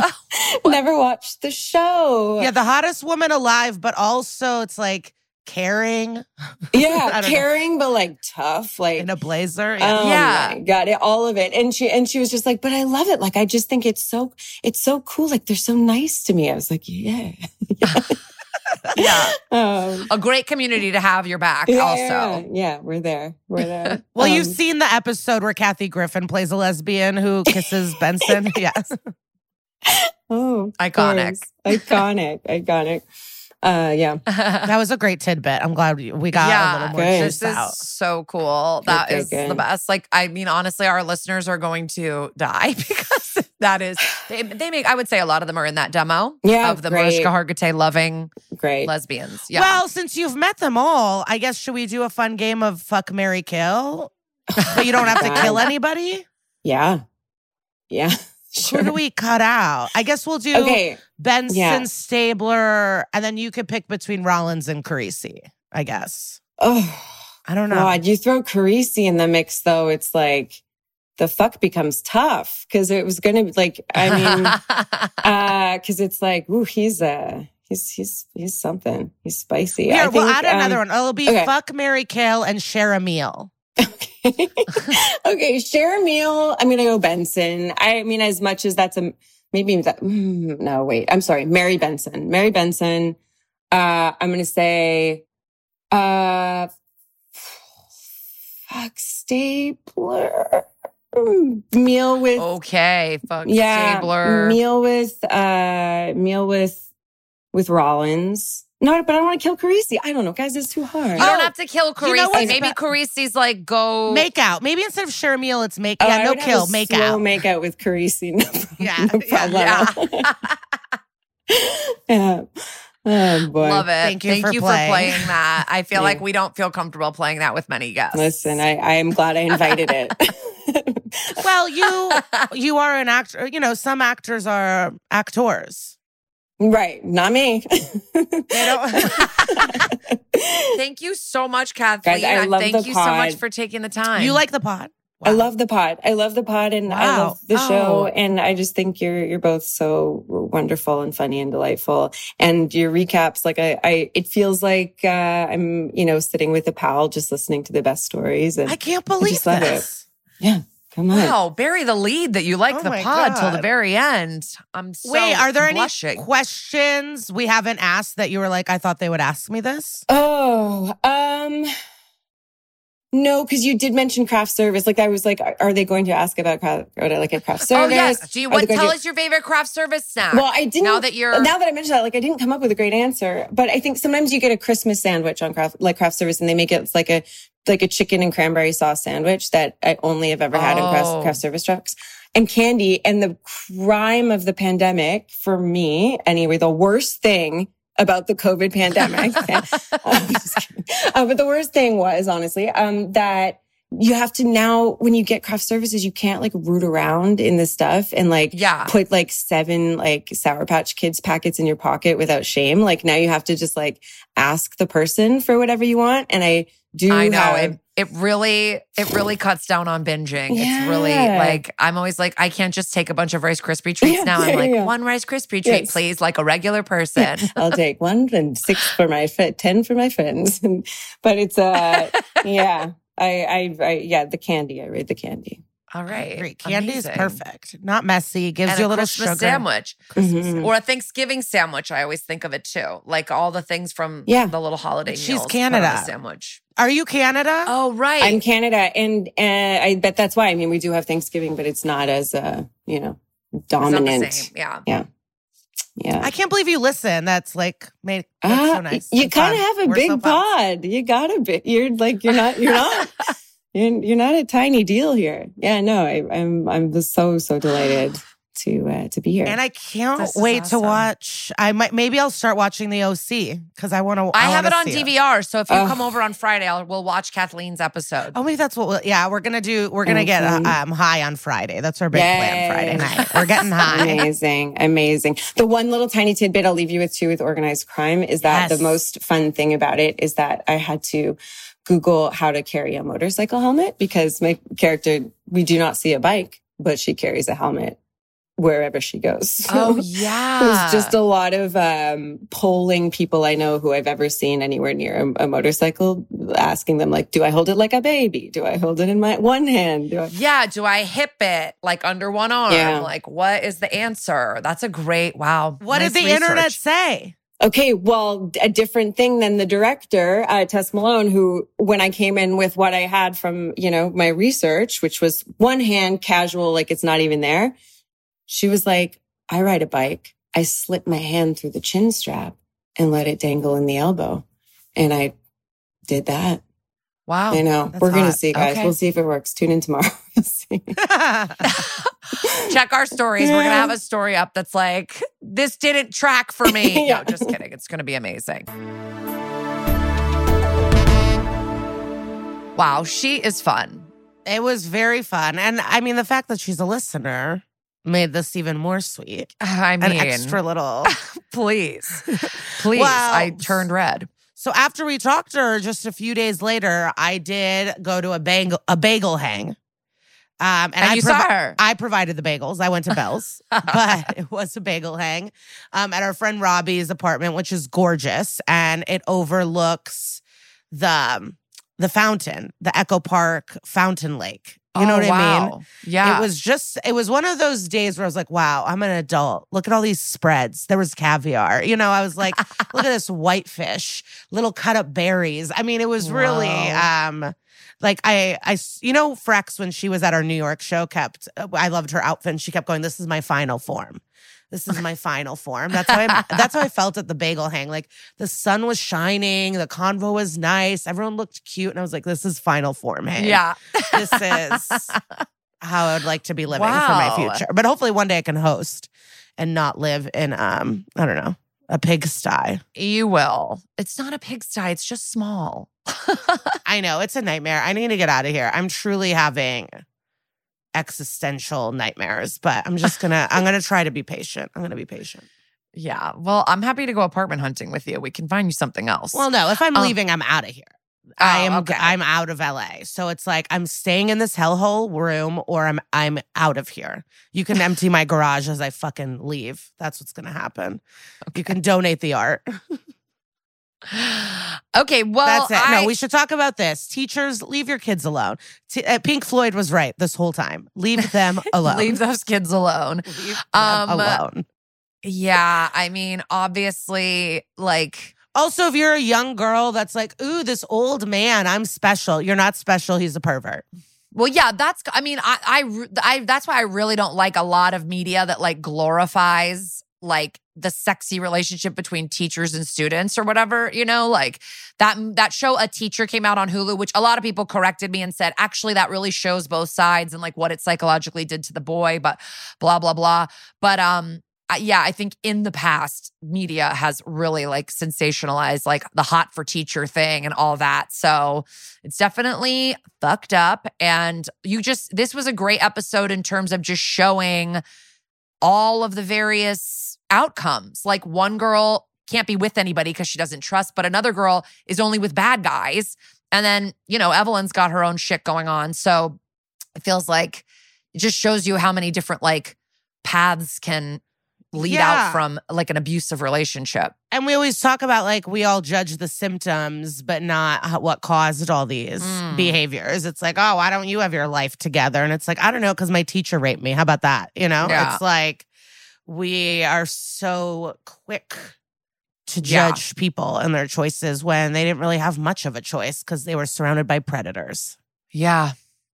And if a teacher is just rubbing your shoulders, tell on that person. Like, you know, because a lot of the stuff in the real life case, and even we've talked about it before where it's like, oh yeah, that teacher was touchy, or that teacher had after school, or that teacher did that. And it's like, you know, we're taught to be like, well, it's not that big of a deal. Should this person lose their job for a shoulder rub? And it's like, that's where it starts. It's never just a shoulder rub. Yeah. Ever. Yeah, for sure. Or Be like, on alert. yeah, you hear about it. I mean, it's like we've heard about like predators in the comedy world forever. And it's like nobody really says anything until like, you know, something really bad happens or someone else or like an actual victim comes forward. Well, and then people are still making jokes. I mean, there's one comic everyone talks about out loud in person on social media and nobody cares. People make jokes about it. And it's like, he's truly an abuser but the thing is, comedians like will excuse full on Bill Cosby rapists. So like, of course they're going to also excuse people that are harassing the waitresses too. You know what I mean? It's like, they don't care about the hardcore rape. Like, how are they going to care about the touching rapes? Right.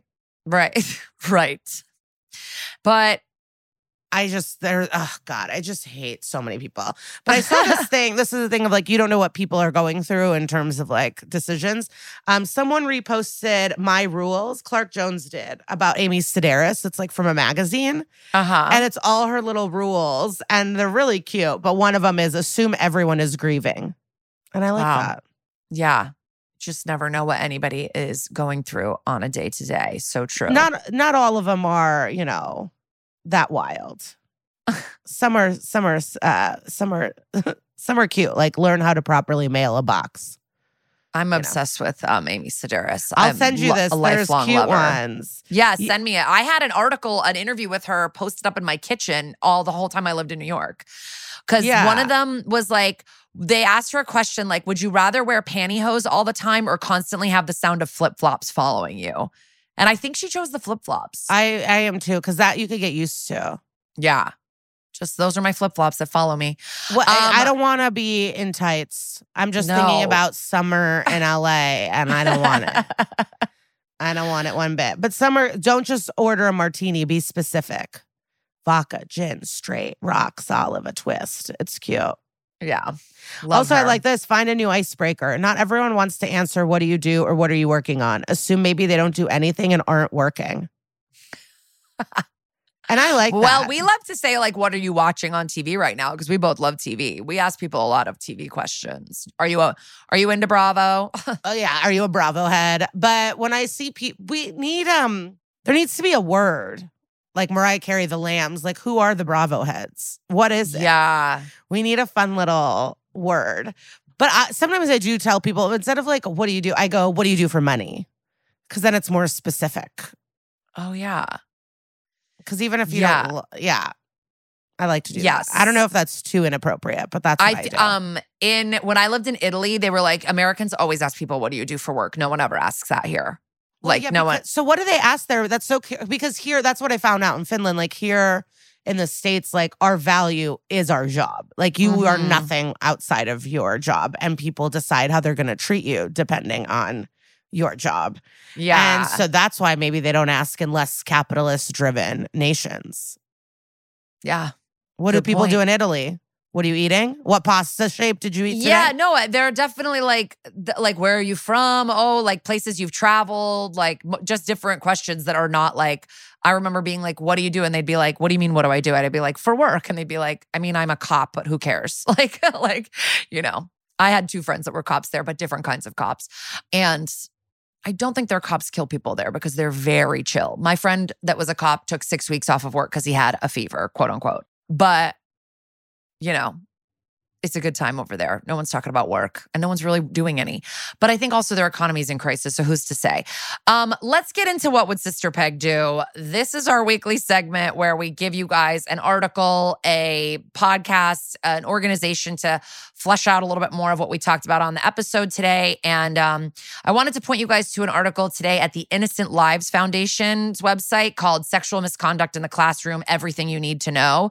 And it's just a lot of information about the types of environments that create abuse in the classroom, how a predator operates, how to prevent abuse from happening in the future. So if you have kids or you're young and you're still in a classroom, check it out and just have your ears perked up and eyes perked up for abusers, because when I was looking for the What Would Sister Peg Do, I was Googling resources for this, and it was just article after article of teachers getting busted having sex with students or raping students. You know what I mean?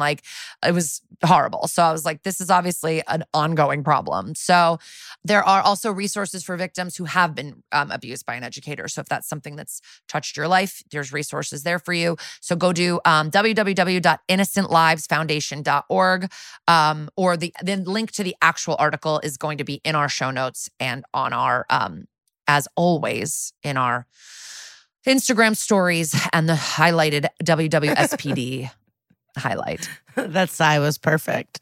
We're doing a lot on Instagram. Follow us. Also, wherever you pod, give us a little star. Give us a little review, how you're obsessed with us. Also, next week, join us as we'll be doing Turn Me On, Take Me Private.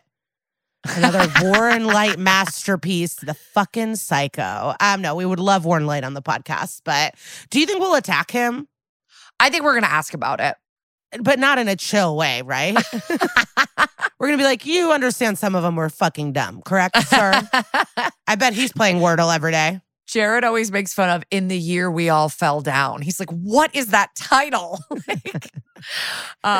So yeah, next week is Turn Me On, Take Me Private, season 22, episode 5.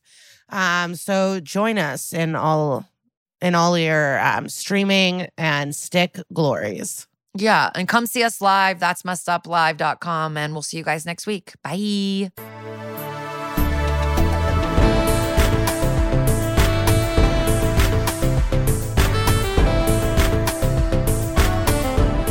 That's Messed Up is an Exactly Right production. If you have compliments you'd like to give us or episodes you'd like us to cover, shoot us an email at that'smesseduppod@gmail.com. Follow the podcast on Instagram at That's Messed Up Pod and on Twitter at Messed Up Pod. And follow us personally at Kara Clank and at Glitter Cheese. As always, please see our show notes for sources and more information. Thank you so much to our producer, Casey O'Brien. And to our mixer, John Bradley, and our guest booker, Patrick Kottner. And to Henry Kapersky for our theme song and Carly Jean Andrews for our artwork.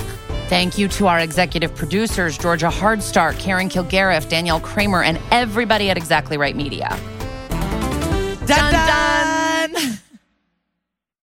Follow That's Messed Up, an SVU podcast on Apple Podcasts, Spotify, or wherever you like to listen so you don't miss an episode. If you like what you hear, rate and review the show. Visit exactlyrightstore.com to purchase That's Messed Up merch.